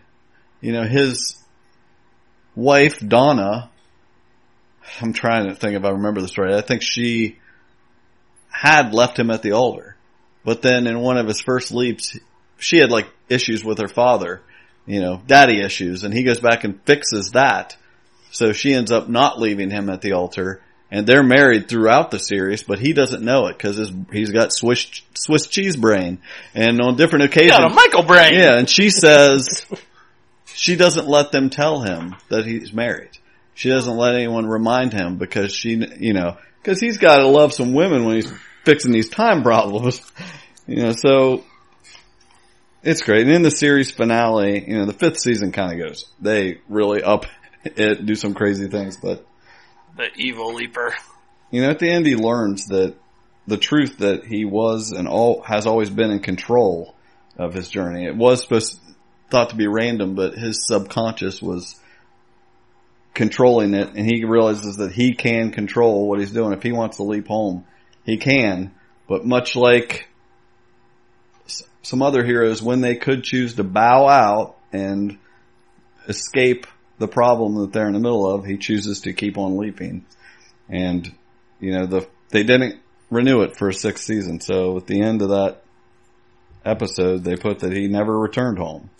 So, great series. I just love it. Well, I haven't watched it since the original run. Does it hold up? I mean... Oh, I'm sure it doesn't hold up completely. Yeah. I went back and watched episodes that, famous episodes that I wanted to... I probably watched him sing Imagine 17 times, but those episodes I revisit. But a lot of them, they're, probably about a quarter of them are silly, but a lot of them are touching. I mean, when he does not leap home when he could, he leaps to let Al's wife know back in the war that he is fine and he is going to come home and things, he does things to help other people. Obviously, that's the whole point of the show, but that's my number 3. So, Michael, don't say your number 3. Uh-oh. Because that's higher on somebody else's list. Cliff, what is your number 3? My number 3 is a bullwhip, a fedora, and a satchel with a leather coat. I'm blanking. I'm kidding. Of course, Henry Jones Jr. We named the dog Indiana. I loved Indiana Jones as a kid. And for the longest time, believe it or not, my favorite Indiana Jones movie was actually Temple of Doom. Give that movie some love. Yeah, I love Temple of Doom. Which was the prequel that everybody said, not sucked, but wasn't. That's the first one I saw. I remember going in my friend's basement. His parents were watching Temple of Doom, and I was like, "What is this?" I'd never seen Raiders. And I was like, sat down, and of course, I loved it. I loved it. This is fantastic. So it's not my favorite though. Last Crusade's my favorite. I love Last Crusade. I remember I have a vivid memory of going to see it in the theater, and just Sean Connery and Harrison Ford were just only unbelievable. The penitent man will pass. So, Indiana Jones, he's the ultimate adventurer. Collecting relics and fighting horrible bad guy, henchmen and bad guys and Nazis. Nazis. It's just great. Love fighting Nazis.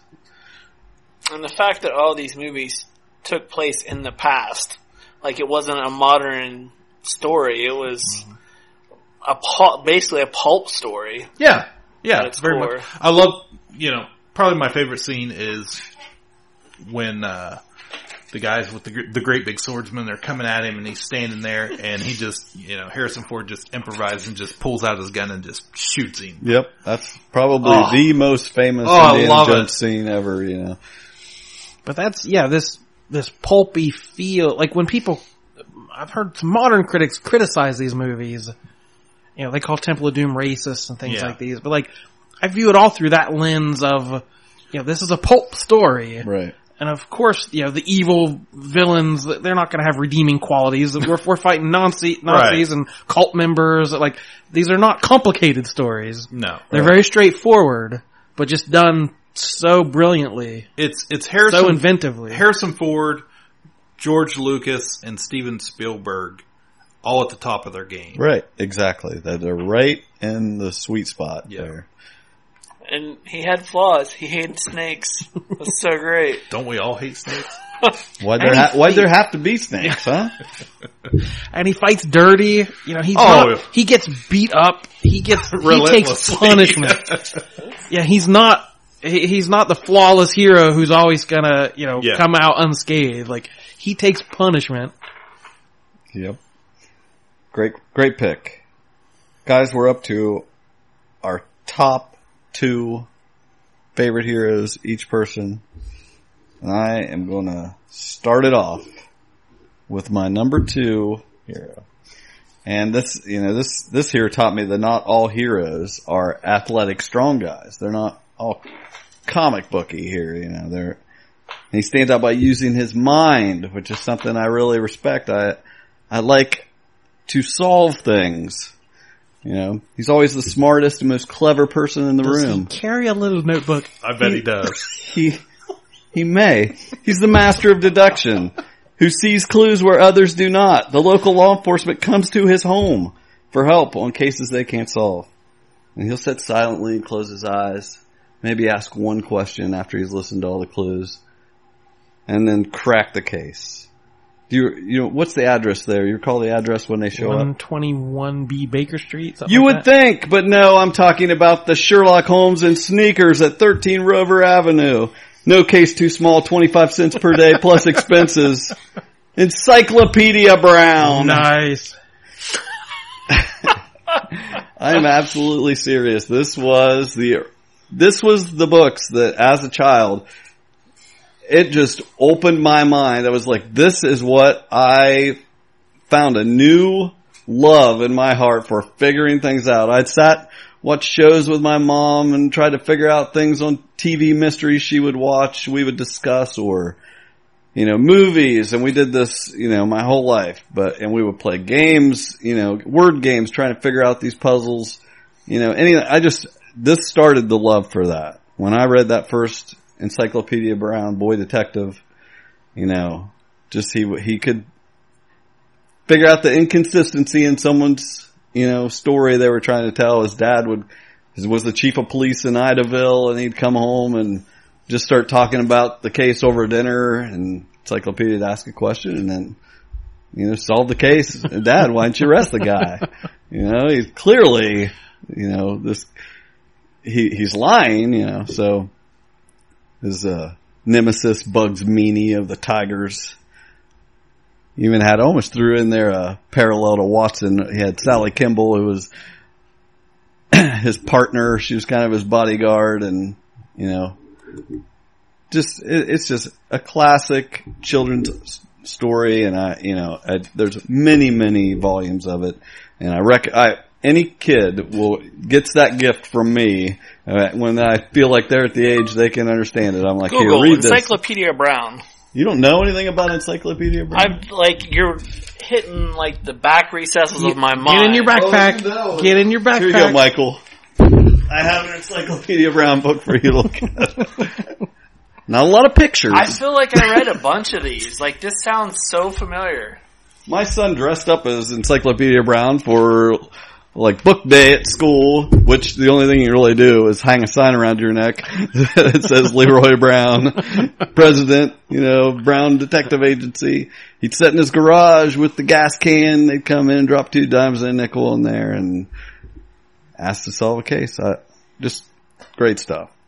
Oh yeah, I don't know if I read all of them, but I know I read a bunch of them as a kid, and I was never the best at solving all the clues, but you get to the end, you're like, oh, how did I not notice that? Right. There's some little detail. Mm-hmm. Yeah. Yeah, I love it. Okay. Michael, again, I love this. The way you set your list up, you don't ever get to talk. Your number 3 and your number 2 are on someone else's list, so moving on to Cliff, your number 2. Bollocks. My number 2 is a combination of 2 characters a bit. Whoa, already on my list. wait. That's not in the rules. Wow. Go with me here. Much like Johnny Depp, he's a pirate, but a space pirate. And he happens to be played by Harrison Ford. That was the last guy. So, very much a similar character to Indiana Jones. Harrison Ford, of course, was also Han Solo. In my favorite trilogy, the Star Wars, or saga now, the Star Wars movies. So, of course, Han was a smuggler, a pirate, a not so great guy who, in A New Hope, runs into Obi-Wan Kenobi and Luke Skywalker and agrees on a price to smuggle them over to Alderaan. And suddenly he's thrust into this ongoing war between the Rebel Alliance and the Galactic Empire. And Han, who always, again, didn't always do the right thing, wasn't a great guy, became a great guy and becomes a leader in the Rebel Alliance and is instrumental in, blowing up the Death Star. Vader would have killed Luke. Not as instrumental as some other people, but we'll get him some slack. Well, excuse me, blowing up 2 Death Stars. Oh. And a Star Killer base. Yeah, that scene where the Falcon comes screaming in. Yeah. You're clear, kid. I was talking about movie moments. Right. That's gotta be another hero that could have left Yeah. and stayed away and missed out on the conflict. We seem to have a theme going. So, yeah. It definitely could have been on my list. He's one of my honorable mentions. Absolutely. I love Han Solo. When I was playing with my action figures, he was on the good team. Well, Along with Boba Fett and all the other cool characters I wanted on that team. I always liked Luke, but I was never a Snake Eyes. I was never a Luke kid. Snake Eyes. He was on there. I was never a huge Luke kid. I liked Luke. I liked the story, but I was very much a Han and Chewie were my go-to there. So I had the big Millennium Falcon Kenner toy. Oh yeah. It was one of my favorites. So. Absolutely. Love it. Okay. Jordan, you're number 2. Nobody else had this one? Nope. Wow. Batman. Freaking Batman. Nope, he's a vigilante, not a hero. He's my hero. Ouch. Debuting in May 1939, Detective Comics issue 27 by Bob Kane and Bill Finger. The Dark Knight Detective. We don't really have to say much about Batman. Never heard of him. One of the greatest comic characters of all time. Some amazing movies, cultural icon. Even if you've never read a comic in your life, you see people with the, the bat symbol t-shirts on. Just resonates so much with people. Again, the human in a world of gods and monsters who uses his brains and his wallet and fights for the day. His fat wallet. Yeah. What's your superpower? I'm rich. And the star of many of the best comic stories ever told. Dark Knight Returns, Year One, The Killing Joke, Long Halloween, the list goes on and on. Yeah, is there a more culturally significant hero? I don't know. Just stop it. But it's, it doesn't get much bigger than this. But he's also the kind of hero where you can take down some very dark paths and tell some stories where he's not very heroic. Yep. Where he is violent and terrible. And then you can also tell those 1940s cheery stories where he and Robin are smiling as they zap, pow, bang, punch out the bad guys. He's such a fluid character. You can tell horror stories, you can tell detective stories, you can tell sci-fi stories, you can tell fantasy stories. The Batman fits every genre imaginable.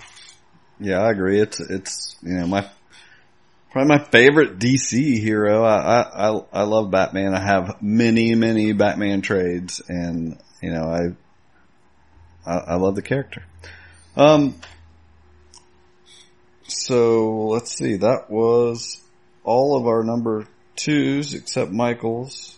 Good to skip. Michael, you're starting off our number 1s, and can you do it without talking about your number 2 and 3 because they're on other people's lists? So you don't need to compare and contrast. All right, gentlemen, who's my number 1? If I had to place money, it would be a pretty simple bet. Not Barbie, Ken. No, I'm just kidding. We all know. But you've thrown some curveballs here, so Yeah. I'm not sure. Is it Superman? Ding, ding, ding, ding, ding, right. ding. Tell us what you love about Superman. This is my love of superheroes or where it started. Like, as a young kid, I had a very dysfunctional family and I did constantly look up to Superman. I would have dreams of him coming and rescuing me from basically this broken home and taking me to his fortress of solitude. And he embodied to me everything that a hero should stand for. And he was our very first superhero. I mean, he has this huge mythology. He created or started the modern mythology of superheroes. And when it comes down to it, is he has the powers to crush a world, but will always do what's right. Like that, I wouldn't call it a mini-series, but with Garth Ennis where he fights the Elite. And they try to turn him to say like, heroes are dark and violent. Yeah, and you're outdated. You don't have any place in this new world. we're gonna show you, you're gonna cross the line. And and he shows them. And he's just the great, I could go on for hours of why Superman is the greatest. And Well, there wouldn't be very many other characters on these lists if it weren't for Superman. He kind of spawned most of the characters on our lists, I'm It's sure. the most simplistic, most powerful hero. It's just... And even back in the 90s, when he died, that was my fever pitch of collecting every Superman title. We all did, but Yeah. I'm sure it was special But for you. Before that, Superman started, those were the first 2 issues. I actually thought it was an Avenger Comics was my first comic, and I had to go back and look at the dates on the comics, and it was actually the Superman 2-parter where he goes to a parallel universe and fights these renegade Kryptonian villains. It was I think one of them might have been General Zod of that version. But anyway, that's what started, and comics were 75 cents, and that was what started my true love of comic books. And I will go to bat fisticuff style with anyone that says anything differently. And I know I've said this before that everyone, Superman is the light, Batman is the dark. We have the yin and yang. Well, Batman is born of tragedy, and Superman is hope. Superman's origin is way more tragic than Batman's. Batman loses his parents. That's terrible. But he's got a butler who loves him. He's got a trust fund. Superman loses his planet. But we don't ever look at Clark Kent as a tragic character who is brooding and has to overcome, he's just always so positive. And he is that, symbol of hope on his chest. That's not his core of being. His true powers lie in the way he was raised by loving adopted parents that showed him the moral compass for his future. And in Superman 3, he pulls that cool cellophane S off his chest and throws it. And it's a minor inconvenience. Didn't he do that in Superman 2? Oh, Superman 2. Sorry. When he Three's the one with Richard Pryor. Yeah, we don't talk about 3. We don't talk about 4. Wow. I'll talk about Superman. Go on, Cliff, with your number 1. Oh gosh, I had much debate about this, and whether or not this fit into our. When rules. I saw it, I don't know that it does, but we'll allow it. Simply because it's a real person. Right. Or Well, we talked, like I was talking to Christy about this, my wife, and she mentioned Diana, she mentioned Grace Kelly, Yeah. cause that fits into pop culture, real people. Well, that was my ultimate, Yeah, well, we're not reckoning with There's it. no rules here. Yeah. So, anyways, my number 1 is actually Walt Disney, Walter Elias Disney. I don't know Which if a I've lot of ever these, heard that. a lot Ever of heard these his middle name. celebrities of that they've taken on a mythology. He's almost a fictional character. Almost. Right. He's So many frozen somewhere. Yeah, I mean, if stories told about anybody him. freezes themselves, they're pretty much fictional at this point. And in a way, Walt had 2 personalities. There was Walt, the real person. There was Uncle Walt, who was the guy that we saw on TV. Which one is way more important than the other? Right. To Yes. society at large. Exactly. Walt drank, Walt smoked. Uncle Walt, or Walt Disney on television didn't do either of those things. So, but for me, as far as heroism, this is a guy who was born into a poor family. He had a whole bunch of brothers and sisters, and they moved from town to town to town growing up. Never really, having a true, real, this is where my roots are home. He was born in Chicago. He always identified Marceline, Missouri as his hometown, which he only lived there for 5 years. His father wasn't, he was a harsh man, but, he taught Walt hard work and what it meant to go out there and make your own life, that type of thing. And Walt had a lot of failures, just starting up studio after studio, until he got it right. But the innovations that he created, in the Disney company, in animation and movie making, in theme parks, in, television, just everywhere that he touched were really, he was a pioneer, just an American pioneer in general. And he, had a reputation of being down to earth and very much being Uncle Walt, and was part of the American family in everybody's household, at least every Sunday. So, really, to me, just the innovation, the genius, and just, he was one of those guys, I put him up there with, famous industrialists, before him and of his time that really brought America into prominence, into what it was, what we are today, and leading the world in so many different things, including entertainment and pop culture. He had a hand in all of that. Yeah, stuff. I mean, we don't export as many cars as we used to. We don't export steel. So, what Walt Disney did for entertainment, which is, America's number one commodity right now, is what, Ford or Rockefeller or any of those kind of people did, building the bases of these industries. Exactly. So, and of course, Mickey Mouse. I mean, he is American pop culture. Right? There's no doubt about it. The world would be different without Walt Disney. That's for sure. And I truly believe the world would, even today, would be a lot more different, had he lived, if he got another 10 years in. I think we would have seen more innovations, that we still haven't seen today, or didn't come for, another 20 years or so. So, much the way, a Steve Jobs innovated, Walt was doing all that stuff before him. Cliff is really trying to get on that wall at Disney. Yeah. Get on that window. Yeah. Tag him. Just tag him. Okay, Jordan, you're number 1. And Michael's number 3. Oh, all right. slight crossover here. I have contended. There you go. I've contended.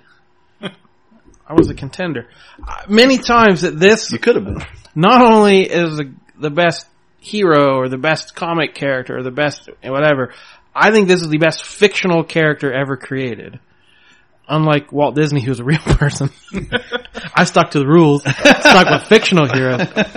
So yeah, to me, moving beyond even, Shakespeare's Hamlet or Macbeth, James Bond, any of these iconic characters, no one to me is better than Spider-Man. Peter Parker. Peter Porker, the I spectacular see Spider-Man. Cliff's eyes roll in his head a little bit, but Cliff does not like Spider-Man. Spider-Man is the greatest everyman. He has everything going against him to want to be a hero. There's no reason why he should be. His life is crap. There's nothing that ever goes right in his life. and those are definitely the characters I connect to most. Yeah. The people who are the underdogs. And yeah, Spider-Man is the ultimate underdog. And what an innovative character in a time, 1962 created Amazing Fantasy number 15 by the team of Stan Lee and Steve Ditko. Heroes were adults. It was Batman would have a kid sidekick but here we are, a teenager.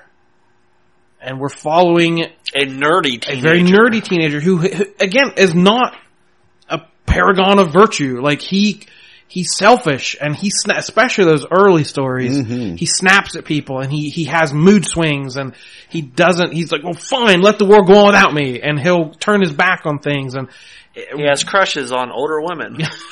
that's what Michael gravitates to.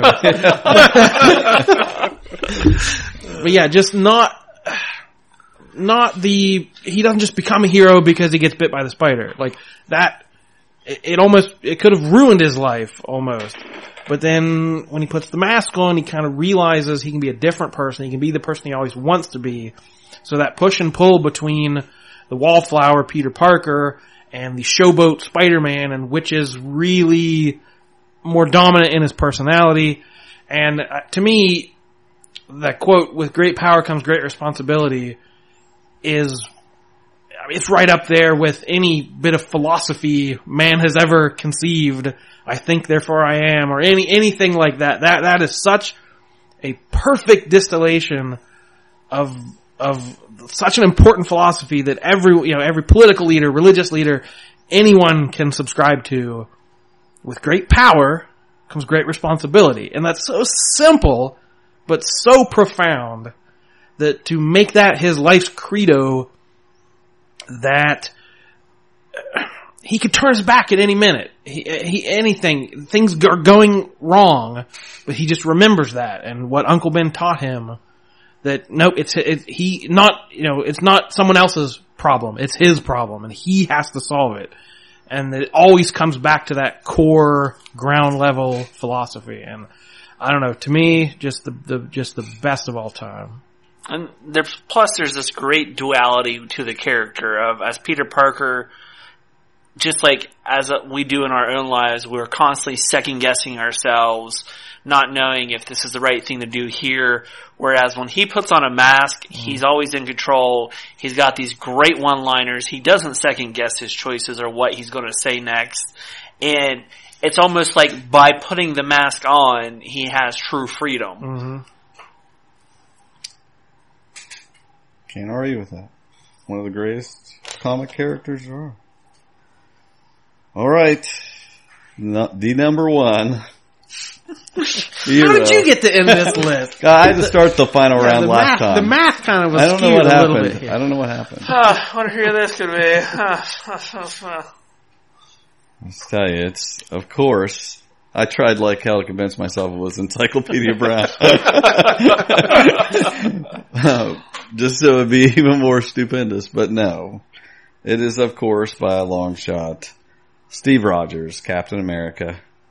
So when I was 10 years old, and I first saw him in a tattered copy of issue 199, Captain America and the Falcon, And I was like, who is this guy tumbling around in Jack Kirby art and just looking unbelievable? You know, everybody like connects with something, catches your eye, and this was the character that, you know, at that age, it just had connected with me and has never let go.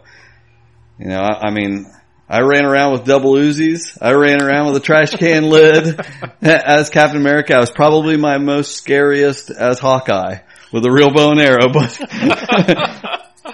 But when the next time I saw Captain America was that issue of Avengers 217 with the Yellow Jacket story. And I saw those Avengers on the cover, my favorite cover ever of, you know, the big four, I would call them, with the lights of the Quinjet coming from behind them, facing off against Yellow Jacket, and all I could see was, that is that guy with that shield, and I gotta buy this, you know, and that's all I cared about. None of the other ones compared with him. He never had any character flaw like Hank. You know, when they retold that version of the Hank abuse of Jan story in the Great series, the first Ultimate series, and, she's in the hospital, Cap goes to a bar and finds Hank Pym and drags him outside and goads him into turning into Giant Man just so it's a fair fight when he kicks his ass. He just, as soon as he turns into Giant Man, Cap just runs upstairs of a building, jumps out the window and punches him in the face. And, you know, just, he is the baddest man, you know, he's all heart, you know, and he's what my version of patriotism is, you know. Standing for equality and freedom, not a puppet of the government, no puppet. If his country's leadership wants to steer him wrong, he turns in the shield. And we saw it in the last movie, just like straight out of the comics. He will stand up to a corrupt government. He isn't, you know, their, you know, showman. Like he starts out in the first movie, he is his own man. He is a symbol of freedom. Yeah, it's not just blind patriotism. No. It is a core to what really America stands for. Right. He's the quintessential Boy Scout. You know, when he was assassinated, all he cared about when he heard shots was the soldiers that were, you know, taking him to jail. You know, he's what Michael wishes Superman was. He has the most charisma. He stands toe to toe with Thanos without the powers of the Yellow Sun. You know, it says, as long as one man stands against you, you can't win. He isn't motivated by his parents being killed in a dark alley. He doesn't have Spider-Man's teenage angst. Turning this personal here. A little bit. You know, he is a man. Going for the jugular. He is a man. He is the man. He is what a man should be. He commands respect from all. He's the ultimate leader. Frank Miller said it best in Daredevil 233, a soldier with a voice that could command a god and does. In JLA versus Avengers, when they end up working together, Superman defers leadership to Captain America, and Cap, I'll say it again, lets him hold his shield. He wielded Thor's hammer multiple times, and in March 1941, in his first issue, get your beep button ready, he punches Hitler in the face. Greatest hero of all time. Much like Walt Disney, a hero of American spirit. Much like Walt Disney. As he says, patriotism. I will never miss the chance to give my Captain America speech. How many cartoon mice did Steve Rogers create? I'm pretty sure Superman fights for truth, justice, and the American way. I want to point out too that Captain America was number 2 on Michael's list. He was. So, because that falls right along with his philosophy. It's the same kind of character. He wants the incorruptible hero who always fights for I respect that. You're willing to admit that, you know, but he is almost, now Superman's your favorite, but they are obviously very similar. They're toe-to-toe as far as... They have the same mentality. They do what is right and people respect them for it. And luckily, the movie versions of Cap that now dominate pop culture, what most Americans now view as Captain America who have never read a comic. Right. They got exactly Can right. you imagine how... I can't say that for Superman. I would not be... How unlivable I would be. You couldn't stand to be around me if they had not got that right. If they Zack Snyder'd Captain America. Oh my gosh. That's one thing that just... I'm so satisfied is how right they got that character. I love it. I love what they've done with him in the movies. And where I walked out of Batman versus Superman Well, pissed. Right. in all fairness, Christopher Reeve is Superman. Oh yeah. I mean, that portrayal, Yes. you can argue Chris Evans versus the Christopher Reeve Superman. They're much more comparable. This crap that they're putting out today, no. But yeah, I mean, for what you're saying, we just got it 30 years or 40 years ago. And you could compare Matt Salinger with the rubber ears on the motorcycle with the plastic shield. Right. I remember when that was in like some comic book magazine from People's News, and remembering like them making that movie, and I was like chomping at the bit to like see this. It was like Captain America movie. Right. Like I had the poster on the wall with the freaking rubber ears. Yeah. Yeah, I can't say there's a wrong pick anyone had. No. Well, I could, but I won't. Yeah. Right. Right. I did. So That yeah, was fun. again, very personal list. Yes. Maybe not a definitive list by any means. Your list, your mileage may vary on your list out Right. there. Please, when you see, you've seen this post there, we posted the podcast, share it, get your chance to win a t-shirt, and take the time to let us know who your favorite hero or heroes are. I swear to you, we are interested. Yes. And we will probably, almost certainly, talk about your picks on the podcast. We want to know. That's exactly right. Send us feedback. On our Facebook page, you can tweet at us, hit us up personally. However you want to get in touch with us, we don't care. But send us your list. We will, we may even go over it. Yeah. even with this many picks we made, we left out tons. Yeah. I mean, we didn't have Princess Leia on there. I could have easily had her on there. Right. I mean, there are a lot of heroes I left off of this list, but you just have, so I'm interested to hear what people, I'm sure there are very legitimate heroes out there that we didn't have on our list. And also, if you just totally agree with me, you can say that too. I respect that even more than your own list. Well, that's just like how my list was very comic book heavy, and Right. I tried to fight with that, and I just couldn't. Well, that's what I found myself I wanted to go with what my actual picks were. Like I said, I thought it would be a neat twist to have Encyclopedia round number 1, but that would also not be true. So as important as that character really, believe it or not, was to me and is to me, it really is my number 2, but it's not my number 1. So I just really like to hear people's real heroes or on any list. Are there any you really fought with that were right on the edge of your list for anybody Han that you had to push Han out? Solo was almost on Will there. Stanton, I got him on there. Which Actually, Will Stanton.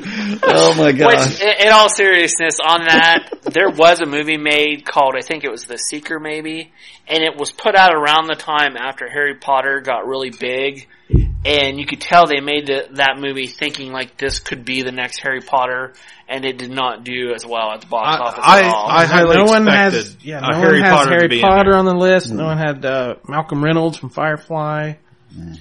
The only one I really had a big debate Wolverine. for. Yeah, No, Wolverine. nobody had Wolverine. That's a big one. Nobody had, there's a lot, I know kind of a little more obscure, but I like the character, the Sentry, I just kind of really like that character, the story of the struggles of that hero. To me, there's a line of what makes a hero and what doesn't make Yes. a hero, and that's like, if we were talking more like vigilantes or just more general, I would have Wolverine on my list, but I can't because he's... Well, if we're talking favorite characters, I mean... Yeah, that's a different list. That would be our next list to do. I tried my damnedest to find a way to work Michael Scott into my list. Yeah, right.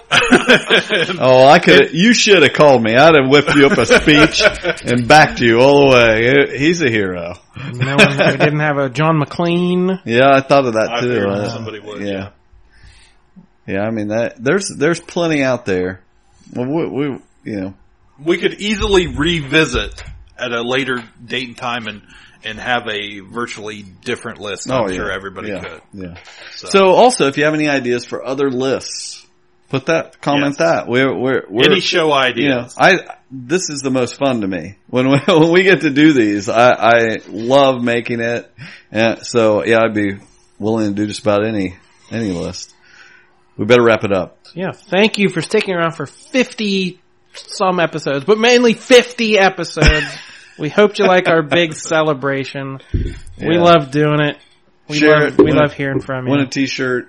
And we tolerate each other here. Yeah. So. Tune in for more, please. Spread the word. If you like it and you think you know somebody else, specifically a friend that would like it, tag them. Tell them, hey, check this out. I bet you'll like it. There's 50 episodes. There's got to be some good in there somewhere. Tell them what episodes you like. You know. All right. That's it. As always, I am the illustrious Michael K. Easton, and I want to say happy anniversary to you guys. Thank you for sticking around as we continue this journey on the Kapow, the Pop Culture Podcast. Kapow. Why did we think of that name? Kapow. My name is Jordan Lowe, always striving to be that hero. That bleeds. Street level. Yeah, he's got to bleed. But street level. I don't dream too high. He's got to bleed. I stay realistic. Right. Yeah. And I almost said and. Don't say that. I'm Cliff Barnes. And I am the Poobah. Goodbye forever. Goodbye for 50 episodes.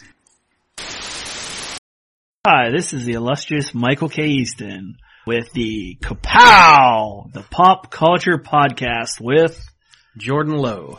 Cliff Barnes. Rounding out this fantastic four of podcast teams, I'm Mr. Seth-tastic. You down with KPP? And now I'm just going by this unpronounceable symbol now, but I'd like Michael's pronunciations. Pronounce this symbol. It's my new name. Two Scoop. You down with KPP? Just so you know, his shirt is back on. It is, and it's right sided up. Right side up. You should have seen it before. I don't know how he had that thing around his waist. You down with KPP? Guys, I am from a parallel universe. This is why I pronounce things differently. You down with KPP? Hi, my name's Ronald, and I'm filling in for Seth, and I'm really super excited to be here. You down with KPP? You've been perlmuttered. You down with KPP? It was June 7th, 6:44 a.m. when the rest of the world was sleeping. You posted an album of 382 pictures of owls. You down with KPP? And there's a black gentleman that goes and finds his real father. There's a reason. I got news. Michael is so the opposite of racist. White guys or cokehead, possibly. All black guys are gentlemen. You down with KPP? You down with KPP? You down with KPP? You down with KPP? Switch! You down with KPP? You down with KPP? Switch! From now on, I refer to him as, I'm trademarking this, Bern Arnold. You down with KPP? They are so used to this luxury that they don't want to. It is Matrix.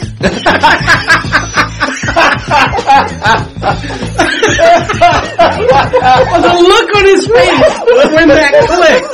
That is the best. Oh, that was heartbreaking. Oh, poor guy. He was just going to tell us about the pills. You down with KPP? Him saying, Jar Jar making some mistakens. But so did George Lucas. Yeah. But the point, the real point. George miscalculated. Yeah. You down with KPP? No, our imaginary friend of the show, Larry Hama, who we bring up quite a bit, shared a Kapow post on Facebook. You down with KPP? Kapow, the Pop Culture Podcast, is intended for entertainment and information purposes only. Sounds, music, and clips played during the podcast are property of copyright holders. All original content is property of www.udownwithkpp.com.